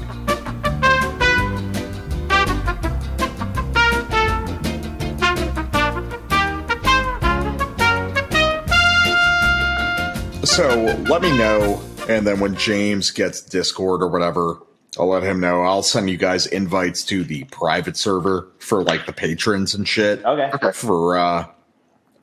I'll let you guys in, but you're colored in pink to designate you as degenerate freeloaders. That's okay. Everyone else pays me, so. And then also, if there's anything you're interested in terms of our bonus episodes, where we mostly talk about like older shit, Right. we do like for the bonus episodes, we do like two records, usually from around the same scene or around the same era, and that's like I'm really passionate about that because my interest is usually older music and cover old black metal records, old death metal records, and it's really cool because it always kind of connects to what we talk about on the main show. Right. So I can send you links to those as well. Hey, do you follow Grizzly Butts at all? Well, James, what a way to prove that you don't actually follow our podcast. Because I know that you guys share each other's stuff a lot. And you always Grizzly Butts is like our big sponsor. He posts all of our shit on his website. I've been seeing that constantly. He found us out of nowhere, and he sent. He asked us, like, he was like, I'm looking for a podcast to sponsor, and you guys are the guys to do it with. And we said, yeah. So he gave us another big push. Because I know that I've heard you guys mention this stuff, and that's what I'm sharing. I just want to know so it's an official sponsorship, is it? Yeah, and we did an interview with him. I haven't seen that one. I haven't heard that one. I'm sorry. Yeah, no, just you can look on our YouTube or whatever, and he's one of our guys. We did an interview with him, and just kind of talk.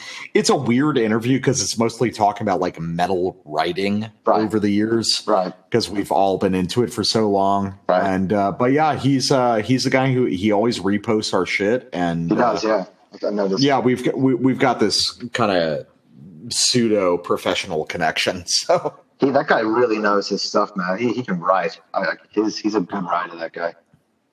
Yeah, I prefer when he does like the barrage of short interviews when it's not so arty. Yeah. I think he cuts to the core better there. My favorite thing he's done is those like investigations into genres and scenes, like the early crust step one he did like I think a week or two ago. Oh yeah.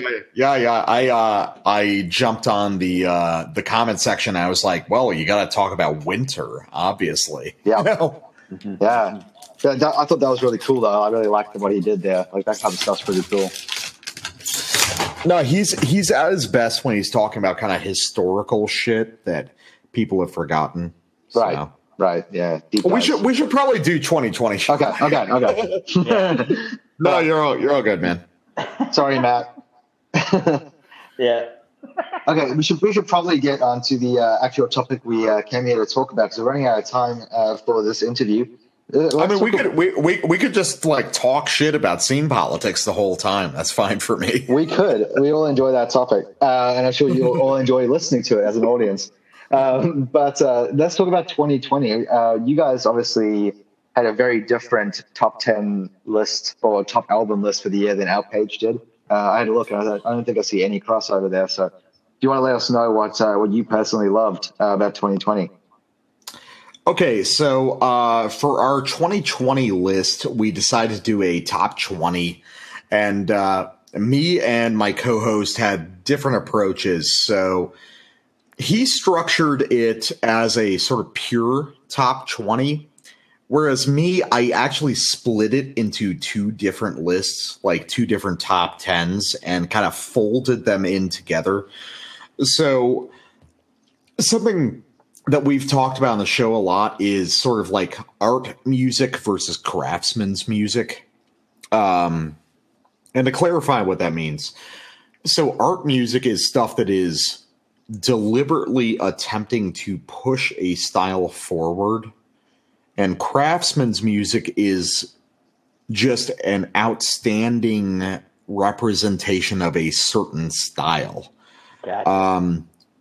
So this is something we talked about a lot on the show. I decided to break down my list like that. So obviously, if you would like to hear our full lists, you can check out Terminus Extreme Metal Podcast on your favorite podcast recording device or on YouTube. And you can also follow us on social media, on Facebook at Terminus Podcast or on Instagram at Terminus Extreme Metal. But so like me personally, and more to the point, so it's not just about me, I created a Terminus aggregate list, which was basically I constructed a sort of a runoff election style for the albums that we included on our individual list to come up with a Terminus top 10 for the year. You know, an entry at number 1 gives you 20 points, an entry at number 2 gives you 19, et cetera, et cetera. And what ended up as our number 1 is something you guys covered and something that should be familiar, which is something that Nick released, which was Into Oblivion's Winds of Serpentine Ascension. Yeah. Right, yes. That was some album. good shit, man. That is an absolutely incredible record. We covered it probably shortly before or after it was released in 2020. That ended up mathematically as our number 1. I think it was number 7 on my list and number 1 on the Black Metal Guys list. Okay. And it's an absolutely outstanding record. We talk about it extensively on the show.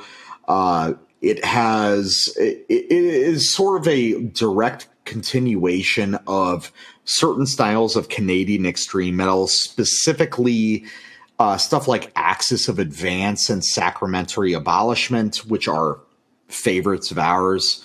You know, not to get too into it because, you know, I'm not going to steal the whole show from you guys, but I'm even though it was number 7 on my list for a total aggregate of the show, I'm very happy that it was number 1. It fuses art and craftsmanship in an outstanding way. It fuses the past and the future of extreme metal in an outstanding way. And there's no question that I don't care if it was number 7 on mine, it should be number 1 on our podcast list. Awesome. We were actually lucky enough to premiere a track from that. So yeah, it's a fantastic album. We were glad to be you guys did Where Winds Wail and Gnaw. Yes. Yeah, we did. Yeah, I stole your YouTube rip to end the 2020 episode for us. Okay. No, it's a absolutely outstanding record. And you guys, like, just to actually be informative, have you guys ever listened to Axis of Advance? I don't think so, no. So I want to tell you, if you want to know what Into Oblivion is about, listen to the first Axis of Advance record. It's called Strike. Okay. And it will instantly become one of your favorite records of all time. It is this beautiful sort of neoclassical Black Death. And it's very hard to describe in words. The things that it does, the styles that it plays with, and its understanding of music from basically 1,000 years past is almost unmatched until we arrived at this Into Oblivion record. And it is just outstanding. Do you mean like in the composing sense, as like as far as the writing style goes, when you say 1,000 years past type thing? Or? So plenty of extreme metal bands have described themselves as neoclassical, right? Right. But the reality is most of them aren't. Most of them are simply cropping phrases from, say, Mozart or Bach, something like that. This is a band, both Into Oblivion and Axis of Advance, who understand the actual root of classical music, which is in complex, long melodies not concerned with repetition, not really writing riffs in the way that we understand metal bands to do. So as a result, you have something much more emotionally and psychologically profound than something like Necrophagist. Right. You know, it's but in addition to that, it has that heavy metal energy to it. You know, it really fuses the essence of both traditional heavy metal and modern extreme metal in a way that's been done very rarely before. These are powerful songs. They're catchy songs with melodies that you remember while still aspiring to these sort of higher levels of art than you're used to. I guess that would be the best way to describe it. And then what was next on your list after that one? Number 2, actually, for the combined Terminus list, a surprise feature was Mongrel's Cross with Arcana, Scrying, and Revelation. I think this was like number 6 on my list and number 3 on the black metal guys. So there's a whole style of Australian black thrash that I've never been really into, and the black metal guy does enjoy a lot. Okay. But Mongrel's Cross is a band that's been operating for a long time now. But recently, as a vocalist, they've brought Proscriptor from Absu on. And I feel like that drove them to aspire to greater heights, which is funny because I'm not a big Absu fan myself. So this Mongrel's Cross record is exquisite. We describe it on the podcast, one of our in-jokes, as sword-oriented black thrash metal with these sort of outstanding, fantastical melodies, but with a perpetually changing rhythm section. It has a great essence of being catchy and intense while being accidentally progressive in a way. These songs are very elaborate and very complex, but still have the immediacy that strikes you as a first-time listener. I think I'm looking at the track list right now, and just looking at, I haven't heard it yet, but the lengths of the song title, this looks great, dude. For real. No, it really does. It looks awesome. The average track length is over 5 minutes. You know, you build up, you have intensity to build there and really tell a story and get your shit done. Oh, it's a wonderful album. And I'm glad that it was number 2, just because it's a style that I usually don't like, the whole black thrash thing, because usually it's so reliant on riffs. Just riff. But the riffs usually aren't even good. They're just I'm wearing a leather jacket. Oh, let's play some riffs. This has a real sort of art and construction to it. It's really kind of just beautifully defined. It's very singular. I've never heard anything just like it. And listen to this while playing Dark Souls, and you're going to have the time of your life, I think. I have to check it out because they're actually from the city I used to live in Australia, and they're where Matt lived as well. They're from Brisbane. And I heard them around a lot. And I actually heard their 2018 album. I can't remember what it's called. It's Salter something. But they didn't have the same vocalist, so I have to check out the new one if it's different. Oh, yeah. No, Proscriptor does a really great job on vocals. He's got these sort of nasty, goblin-y screams. Yeah, you were talking about Salter of the Royal Dragon Court. From 2018. Yep. Yeah. Yep. Excellent. Very good. I actually hadn't heard Mongrel's Cross before this, just because not the kind of thing that I would usually check out. But no, upon hearing this, Yeah, it's an outstanding record, and I'm very glad that I heard it. All right, it's on my list, my homework list after Mortician.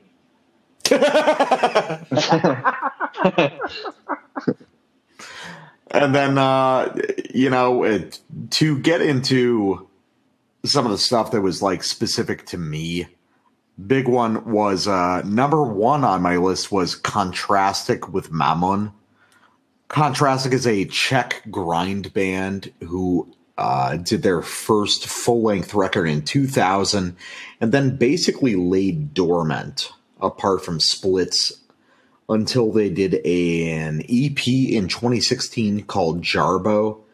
And then in 2020, at the end of the year, they emerged with Mammon. That was the number one on my personal list. It's very hard to articulate why it is a sort of perfect album. But if you're into grindcore, and especially the Czech grind scene, which tends to be a little idiosyncratic, it's a beautiful record. Lots of melodic influences from emo and indie rock, while still fully incorporating it into a really extreme grind context. Beautiful, elaborate songwriting and album writing. You'll hear these same sort of samples, these electronic samples emerge over and over again. There's a distinct arc to this music. The whole album is designed to be listened to as a whole. And it was without question my favorite record of the year. Beyond that, a couple other things. Old Juan Gash with Hubris Unchained, without question the best U.S. black metal record of the year. An exquisite sort of punk take on black metal, clearly heavily influenced by stuff like Grand Belial's Key. 7 tracks, all of which are radically different from each other, all have their own spirit centering around a certain soulful center. Absolutely incredible. And then another one for me would be Numahagion with Void Gazer. Accidentally the best death metal meets beatdown hardcore record of the year. The heaviest record of the year, I think, without question. R from Numahagion, a longtime friend of mine. And this is just the most brutal thing that was released in 2020, without question. 2-minute songs of 3 riffs that blow away anyone who is claiming the throne of this sort of hardcore influenced death metal. Absolutely beautiful music, and I think sets a stage for new music to follow. And finally, to wrap up my segment, number 3 on our aggregate list would be Sepulchral Curse with Only Ashes Remain. I think you guys covered that. Yeah. Mm-hmm. Yeah, that was mine, dude. Oh my God. Yes. I fucking love that album. Without question, the best old school death metal album of the year. Yeah. What is there? Only Ashes, baby. What is there to say? It's clearly more sophisticated than anything anyone else released. It's blackened death metal core at its finest. It's so goddamn good. It is like, I probably listened to that like 15, 20 times at least since it came out. Like I was like, absolutely time into dude, easy. Absolutely outstanding record. Love that out. It was like I wrote out like 96 albums to talk about, and that was the first one on my list. Yeah. It is just absurdly good. It is it hits all the marks, right? You have like the sing-alongs, you have the fucking getting crushed, you have your bricks thrown in your face, It's everything, dude. It's fucking so good. It is a beautifully varied record. It defines Finnish death metal in a way that we probably haven't experienced before. And no, it's catchy. It's heavy without ever resorting to the sort of like cloned old school death metal riffs. It's just a fucking outstanding record. So it's so good, Dan. Yeah. I love. No. Actually, do I have time for a couple more that I want to? Yeah, go ahead. Okay. Whatever you want, man. That's great. Yeah. Yeah. Another one that both me and the Black Metal Guy featured was Giendod with Angrep. A truly fucking outstanding Scandinavian black metal record, which divides itself between incredibly melodic sort of take influence riff structures and these just absolutely savage sort of angular geometric riff structures of stuff like I described it on the show as being very much like Mayhem's Chimera. Incredibly varied, very smart music. And the first thing in a while where I have heard sort of conventional black metal out of Scandinavia, where I was like, yes, this is it. This is incredible music.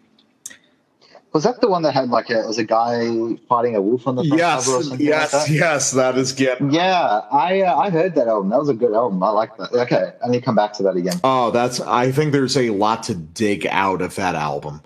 And then last one, the last couple on the list, I'll leave to the Black Metal Guy, but the last one for me, my number 3 record of the year was Reverorum Ibmlacht with Vadar Inte Juhavud, a Roman Catholic black metal band. Okay. Who released something like 90-minute record last year, which is almost impossible to describe in words. It is a combination of black metal and old school industrial and electronic and noise music. Love that. Yeah. You, especially James, would probably be really into it. I am personally, if you've listened to our show, I am a Roman Catholic, but I think that even without that influence, it would really inspire me in a way that not a lot of other records do. It is so extreme. It is so grinding. It is so abrasive that it completely shifts your perception of what so-called Christian music could be, because it is a representation, I think, of these musicians, of the actual terror of God. And it's something to experience with headphones, with the lights off in your bedroom, and you will not be the same after experiencing it. What was the name of that one again? So this is Reverorum Ibmlacht with Vadar Inte Juhavud. That is a Swedish version of What Is Not Seven Heads. Okay. I mean, what isn't? Well, I think it might refer to the band, which supposedly has somewhere between 7 and 12 members in it, just sort of dropping in and out. The way they construct their music, it's more like an electronic group. People show up, people drop out, they play for a couple tracks, that kind of thing. There's also that Revelations verse about the beast with the 7 heads. Exactly. I think that is the specific reference for it. The beast with 7 heads, or the 7 seals of Revelations. Right. So, but I think this refers to the members. David Koresh. How do we define what is not seven heads? What is not defined outside the sphere of God? Which, you can agree with or not, but clearly, without question, these guys are dominating traditional black metal in a way that few have before. And I think that's it for me. So let me take a moment, and then we'll go into your stuff. We'll talk about it. Okay. All right. I'll be right back.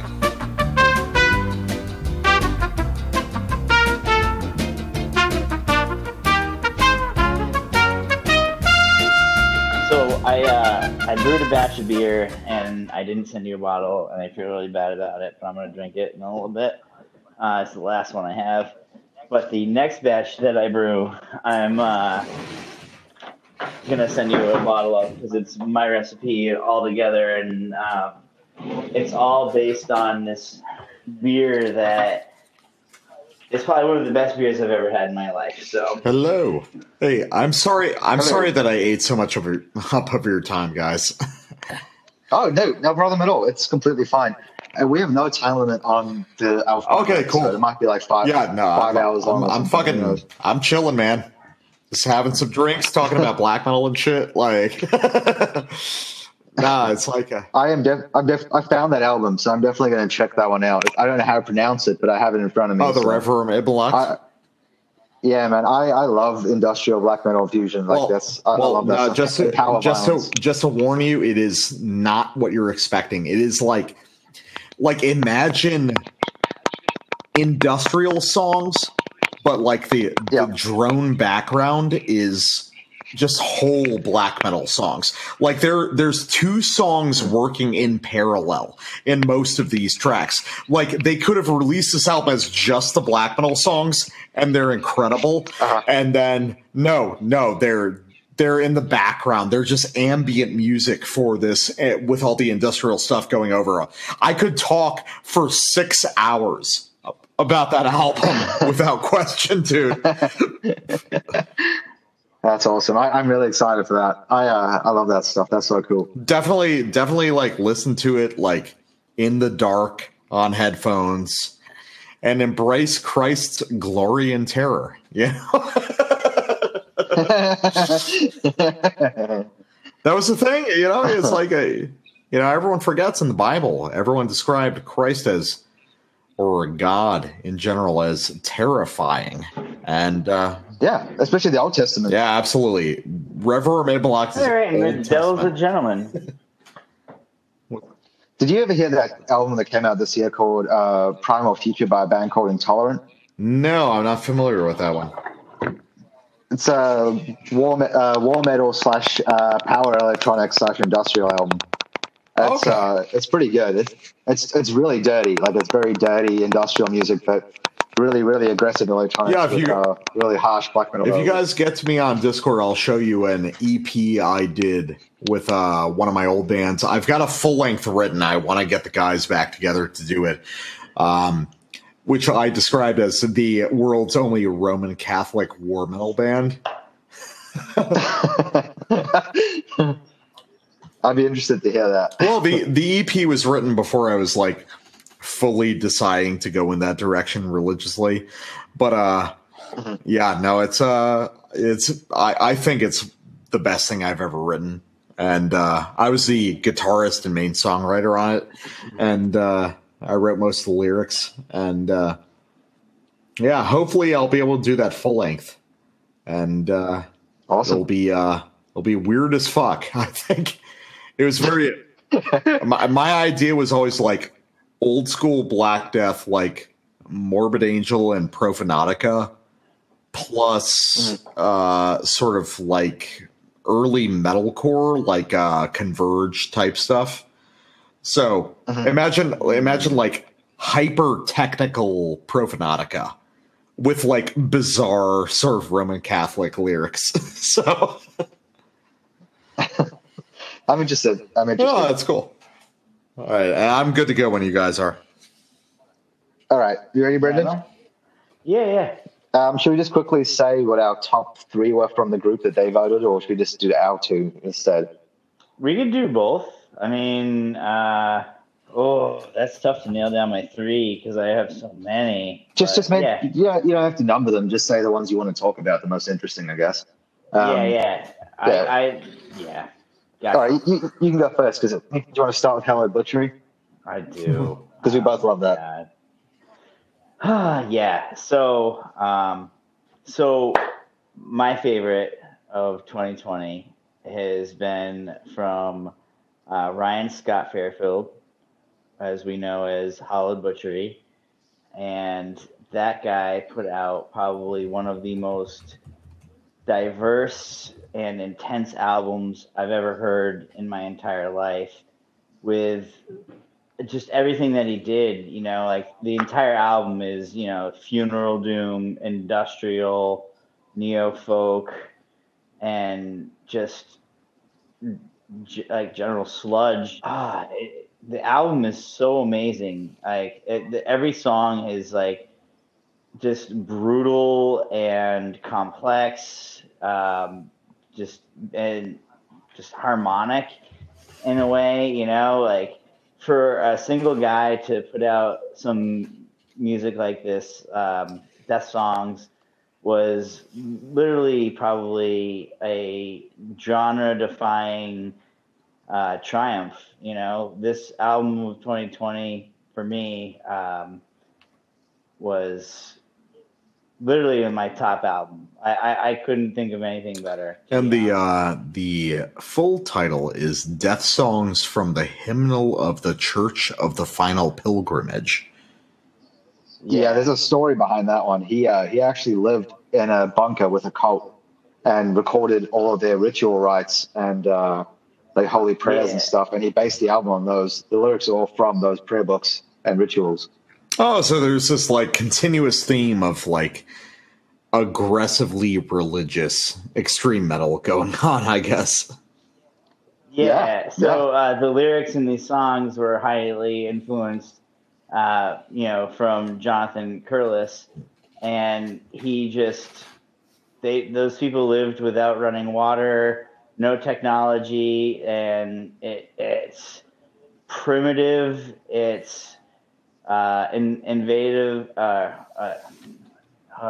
It's just it's so good, man. Like everything about it, it grips you from the very first couple minutes of Evergloom to the last song of On the Altar, where it's just peaceful and it's great. But the entire innards of this entire album are like just so aggressive and brutal, and like it's a gut punch to your soul.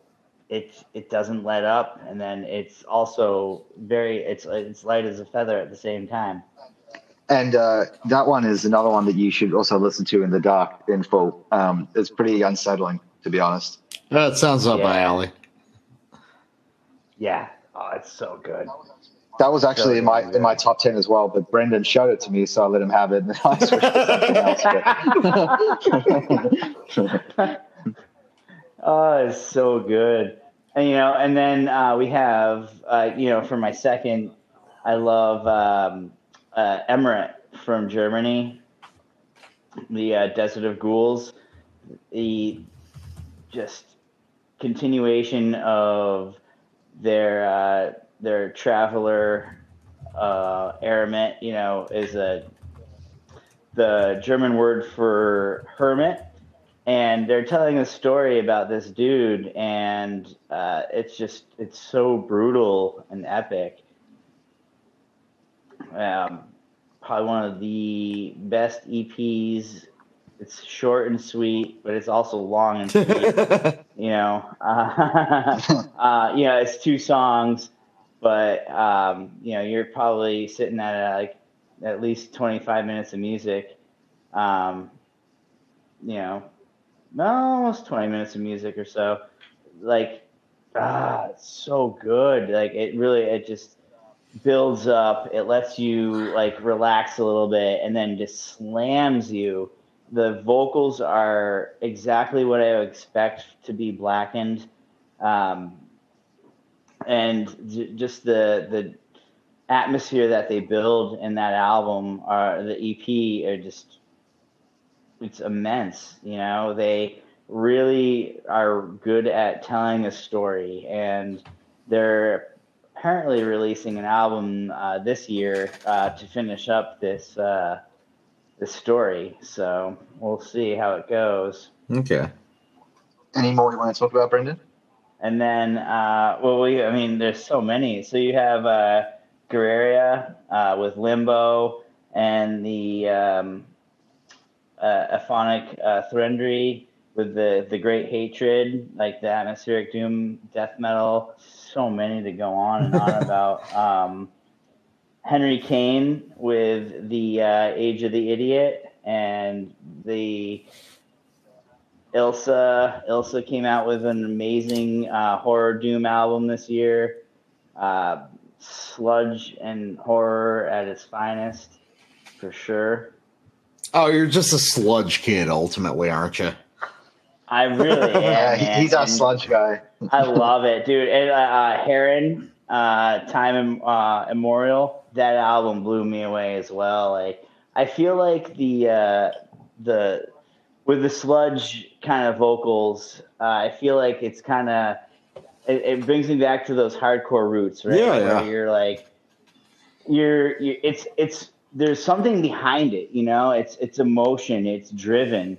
Where instead of it's like just like some guy like, you know, doing gutturals into a microphone. Like, Hey, don't talk shit about me. I'm on the podcast. I feel like they're like literally pouring their souls into the microphone, you know, like with that style and like I really think Well, amazing, then I'm man. going to ask you. So, what is the Ultimate Sludge album? And you have two options. It's either Sonic Excess in its purest form by Crowbar, or Take As Needed for Pain by I Hate God. Which one is it, bro? I'm a new school guy, so I'm going to go with the I Hate God. Oh, well, it's interesting because Take As Needed for Pain was released a lot earlier than that Crowbar album. Really? I mean, the facts are the facts, but for me, I feel like Crowbar has. If you want to talk about sludge, I honestly think that Fistula takes the cake with sludge. Fistula? Really? Yeah. Are you kidding, dude? Those guys. I mean, Fistula's like, good, they throw but bricks. are they? I mean, shit. Are Fistula better than Buzz Oven? Are they better than Grief? You know. I think that Grief that's a different category. Really? I think, but like, Fistula is definitely better than Buzz Oven, what about in my Dystopia? opinion. Oh, dude, that's my top sludge right there. I mean, that is I really love this good. too. Shit, man, dude. My thing really is I love all the extreme, nasty, kind of primitive, ugly stuff. But honestly, it does come back to Crowbar for me. Like, Crowbar emotionally connects in a way that a lot of the sludge bands don't. And this is partially influenced because I saw them live in Germany back in the day, which is the single loudest concert I've ever been to in my life. But goddamn, dude, when they played The Lasting Dose, it was like, that was a spiritual experience, I think. Yeah, I've never got to see them live. There's so many bands I would love to see live. Like, I've seen a shit ton of hardcore bands and old school kind of like new age kind of bands, but like I gotta get out of this fucking rut and go see some live music, dude. Absolutely, man. That's the way to experience this shit. Especially the cool genres like brutal death and sludge. Yeah. Sludge is fun live. The reverb from the sludge in the live show is pretty fantastic that you feel through your whole body. Yeah, dude. So over in Germany, I saw Crowbar, and opening for them was Iron Walrus, who are an outstanding sludge band from Germany, if you haven't heard them. And I saw I Hate God as well in Germany. And I'm pretty sure I gave a person a concussion in the pit. Well, he wanted to skank and fuck around during the slow parts. and he was a skinny guy, and I pushed him, and I was not aware of my strength at the time, and he ended up landing on his head and his spine. And but I would say I did nothing wrong at that moment. Anyway, Yeah, the best slideshow I've been to was Weed Eater and Conan, which is a pretty good live show, to Conan be is honest. cool. It would Yeah. be so much fun to see live. Yeah, that was a I've good never show. seen him live. Honestly, I would love to. one thing I would love to That was- see live, even though it would be dominated by hipsters, would be I really want to see Sleep live, man. I would like that Yeah. too. Yeah, that'd I be was good. about to see last year. It was 2019, 2020, beginning of 2020. They were playing in New York with Big Oh, Business. nice.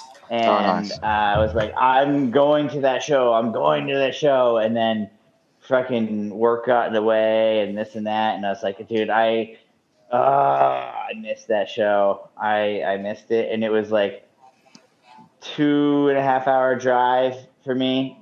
I would have loved the fucking shit out of it. Like, been there all day type of thing. Like, Yeah, I missed once it. we get off the recording, I'll show you guys a sludge band, like one of my personal favorites of all time, but talking about it would dox me because I'm like one of the only people that's ever reviewed them. So Brendan, is that it for your list there? Did you want me to jump into mine or anything else you want to mention? Or? I mean, there's a lot of stuff. I mean, we have like Wolf Tooth Valhalla that came out, Weed Demon Crater Maker, and we can't ignore Primitive Man. Primitive Man is cool. Oh, yeah. You know, that's one of the few Yeah, they're nowadays good. sludge bands that, as a black and death metal guy myself, would be like, no, yeah, they're actually good. They accidentally became big while being good. It's very rare that happens. Yeah. Yes. Yeah, I love that band. And then you have bands like Space Coke, you know, where it's just like that psychedelic, dirty fucking rock blues that it just kicks ass. It's really fucking awesome. I like that album. Space Coke rules. Yeah, or Curse the Sun, Excruciation came out. That's a local band to me. And their singer has a stellar voice. He sounds almost like Chris Cornell in a way, and just has a captivative, like, kind of like, I know, like, his voice doesn't crack. You know what I mean? Like, it's not like gritty. It's really, it's awesome stuff, you know? We have all kinds of stuff. Like Jupiterian came out with amazing album, Proto-Sapien. And that's an amazing type of new style sludge that I don't think can be fucked with. Love it. Scaife came out with their third album, Scaife 3, you know, the psychedelic styled black metal. So many. I could go on. War Demonic out of Australia. Yeah, they were so good. So goddamn good. I don't know, but I'm also into the new style of black metal, so you know, something like that might not be like up a lot of people's alleys, but it's like Black and Death, just solid stuff to me. Yeah, and I guess for my ones, I kind of had a top 10 that was made up of a mix of things. So for me, it was between albums that were the most unique that I heard for the year, that really stood out to me, and ones that I just genuinely liked and listened to over and over again, if that makes sense. Yeah, I get that. Yeah. So I guess that was kind of Yeah. my distinction. There were records that were maybe not as great as other things we covered on my show, but goddamn, I just listened to them so much. that they deserved a slot. Yeah, totally. Yeah. And that's what it's all about, man. Yeah, but then for me, I have to also recognize some of the things that really like push boundaries. I'm like, that's incredible. I've never heard anything like that, but I haven't listened to it 100 times. You know what I mean? But so for me, I guess I'll talk about a couple of both of them.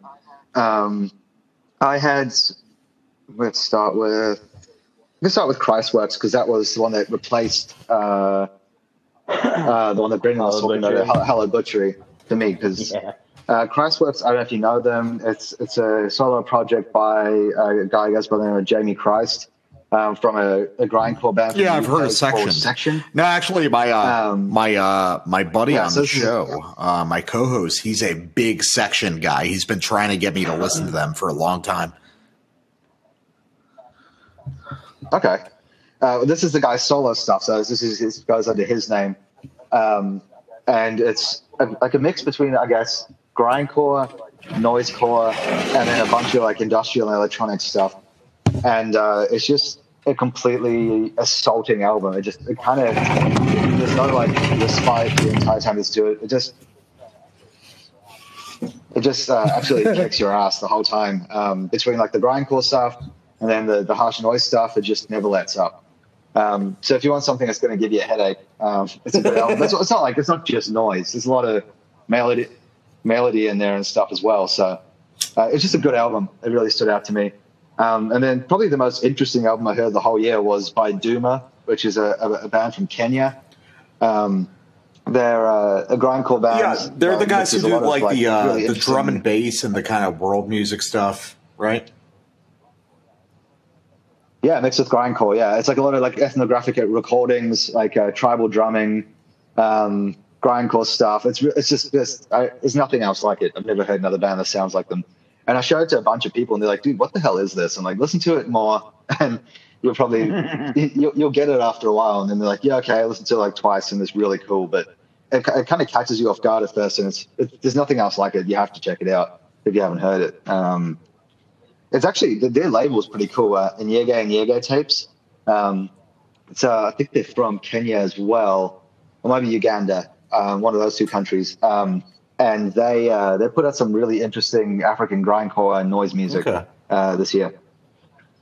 And I guess one of the other ones I listened to mix it up was a hardcore album by a Swedish band called, I'm going to say it wrong probably, but it's Dodens Maskineri.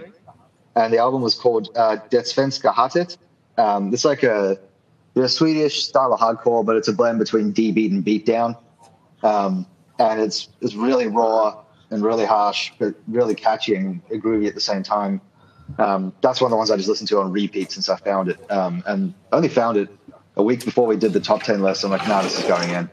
I just fell in love with it. I guess what else I listened to was Burning Palace. I don't know if you guys heard Burning not familiar. Palace. Yeah. I think they're from New York. That was really good. Yeah, it's cool, man. It's like Transylvanian. Yeah, it's a mix between, I guess, dissonant death metal, so stuff like Gorguts, and then tech death, but not like wanky. Here's like a 15-minute solo of me playing different chords. Tech death, like the music's technical, but it's still really aggressive and raw and dirty at the same time. And then it's got some ambient stuff in there as well, like really like dark ambient stuff. But it's a mix between like tech death, dissonant death metal, and like some dark ambient stuff. It's cool. I really liked it a lot. Probably my top straight up like death metal album for the year. Man. Then Everson Poe. I really like Everson Poe. It's a one person project. And if you like old school like 90s doom death, so stuff like early Catatonia, early My Dying Bride, early Anathema, so all of those sort of bands, it's really in the vein of that music. It's probably one of the best examples I've heard of modern doom death that plays that style. In that it's kind of like it's got the really emotional guitar, but the vocals are still pretty raw and not just like super guttural. They're actually kind of high on the higher side. A lot of pain and emotion in the vocals, so that stood out to me a lot. And then we were talking about the new vein of like old school death metal worship, and I really liked Obscene. with the Inhabitable Dark. That's one of the sort of old school worship bands, but it had a bit of a new edge to it. The vocals are super unusual for death metal. They kind of sound a little bit like DSBM, like the DSBM type of vocals, but with like old school death metal instrumentals. So I really dug that one. And then I guess I don't know if you heard of them. I think they're from Florida. Warflurch. I really dig those guys. That EP they brought out, Shit Slime. I listened to that so many times. Yeah, that album, that EP. I posted that in our group. So goddamn good, man. Yeah, that's a fun album. And I guess the other two I had was Undergang. The guys, I think they're from Denmark, but they play a really Undergang have been good style for a death long metal. time. You know, like they're fantastic, man. That album of theirs, the latest one, I love it. Like the amount of vocals that sound like him throwing up. It's very extreme for old school and death then metal stuff. Yeah, it really is. I love it. And then the other one I had was Burning Palace. No, that's like the Crooked Whispers, which is my only sludge album from the year. It's just dirty and grimy, and I really liked it. It's kind of like Uncle Acid and the Deadbeats. Yeah. So it's kind of I was supposed to see them live this year or last year. Sorry, with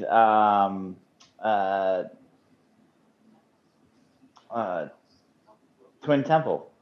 Oh, nice. That would have been good. COVID fucking canceled that shit. I'm sorry. So, yeah, instrumental-wise, it's like Uncle Acid, but then the vocals are really dirty sludge vocals. It kind of sound like a swamp creature. Mixed with, like, clean vocals, but the clean vocals are even slimier than the ones from Uncle Acid, like, kind of nasally. I don't know. I really dig it. It's a fun album. It's a mix between like old school and new stuff. It's fun. And I had one more, and that's my whole list, so I might as well say it. Beastmaker with Body and Soul. Just an EP they did, but it's super, super catchy. This song's just been stuck in my head for the whole year, pretty much. Just old school doom, stoner doom. Just a really fun EP. Trevor Church, right? Yep, from Haunted. Yeah, Haunt. Yeah, that's his other band. Mm-hmm. That was my top 10. I think it's pretty tight for sure. Well, I love for like old school, but in a new school fashion was the Live Burial, Unending Futility. Like, what a great fucking album! It just blasts you in the face right out the gates. It's just so good. Yeah, I think that about wraps up the 2020 recap. Yeah, man. If everyone's happy with that. Because we've got all my stuff a little bit out, over time. so it's all good. Yeah, me too. Awesome. If there's anything else you want to add while you're on the show, man, real quick to fill in for my co-host, the other things we didn't talk about on the aggregate list because they were his originally were the new Hate Forest, Hour of the Centaur, very extreme, sort of brutal black metal.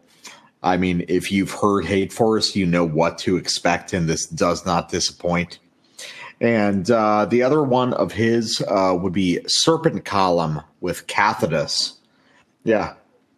That was good. If you're listening to either of our podcasts, you probably know Serpent Column. Very extreme, kind of technical black metal. Always changes forms on every record. And then some honorable mentions for me. Vong, A Wander in Liminality. A beautiful Vietnamese black metal record, very in the Dark Throne Burzum vein, but creating its own sort of atmosphere. Absolutely wonderful record. Originally a demo, got re-released last year, but it's just a full length to me. Just Before Dawn and Army at Dawn. Wonderful bolt thrower inspired death metal band with the main member being a guitarist who was on the first Amon Amarth record. One Sent from the Golden Hall, the best Amon Amarth record.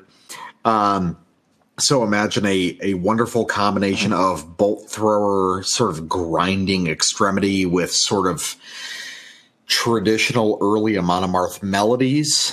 And just one more thing that I didn't really talk about on the show because it came out before we did our show, which is Internal Rot, an Australian grindcore band who are absolutely outstanding with a record called Grieving Birth.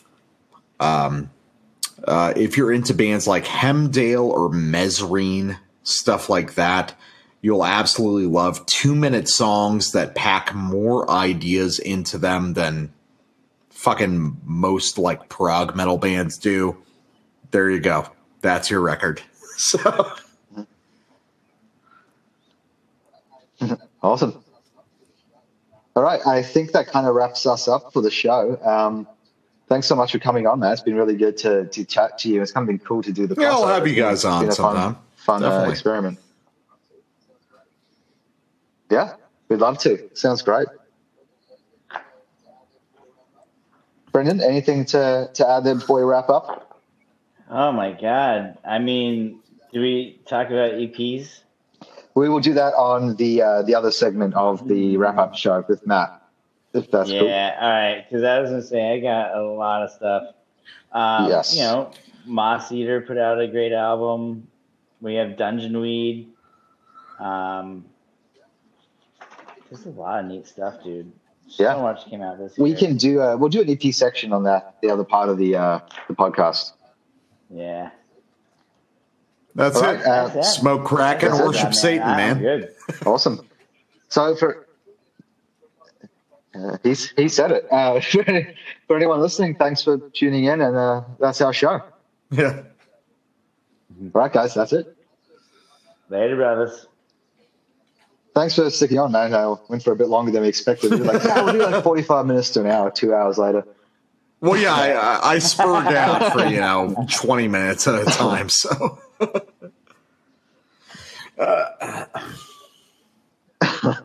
that's cool, man. It'll be good. I think the final episode will probably end up being like 4.5 hours, kind of like your one did. I think because we're still going to try and get Nick on for a bit if we can manage to get that to happen.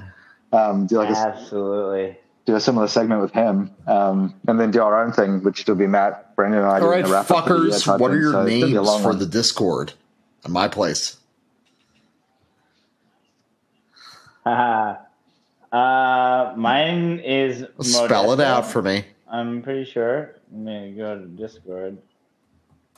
MOE. And what it starts with a SSA. hashtag, doesn't it?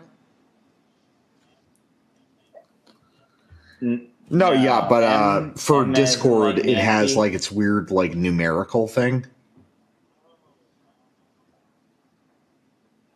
Oh, shit. Let me see. Well, I only have like one group here. The bowling alley. Just look up Modessa, and that should be good.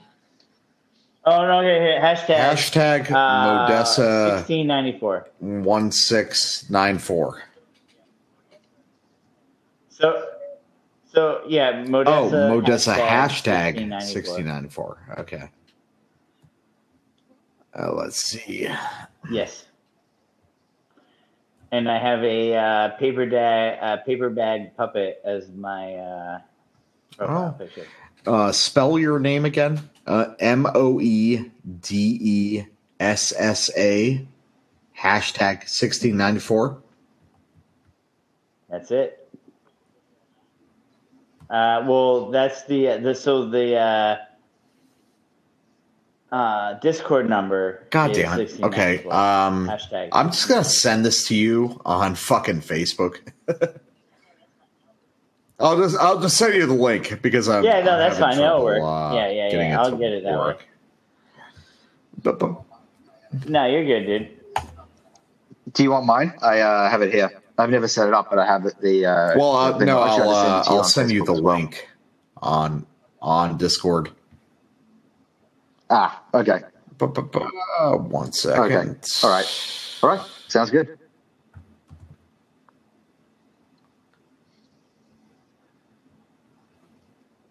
Discord. James, there you go. Accept invite. Okay, and I can add you to the degenerate freeloaders category.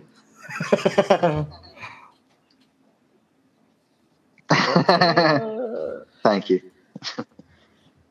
All right, there we go. Repugnant freeloader. That was how I identified you. Cave dweller. There we go. Gotta put you in pink as well, fucker. There you go. No, I think it was pretty good. Yeah. Yeah, no, it was solid. I think it's a good podcast. Absolutely. Yeah, we gotta combine forces. Yeah, man, it'd be cool. We got a lot going on. I think we're just gonna get back into it because my buddy, the co-host, he was taking a couple weeks off to do shit for his job. And then after we're in for a little while, back with the second season of Terminus or whatever, we'll definitely get you guys on. Sounds great, man. I actually have to. I mean, we got a lot going. Like, there's a whole fucking. Yeah, but we only operate, dude. We're both like alcoholic metal retards, so we only operate like 2 weeks in advance. So. But seriously, thanks for having me on, guys. Really appreciate it. And I'm gonna pass out for work. So I have to head off as well, man. I told my wife it would be like a 45-minute thing. It's been 2 hours. I better get going.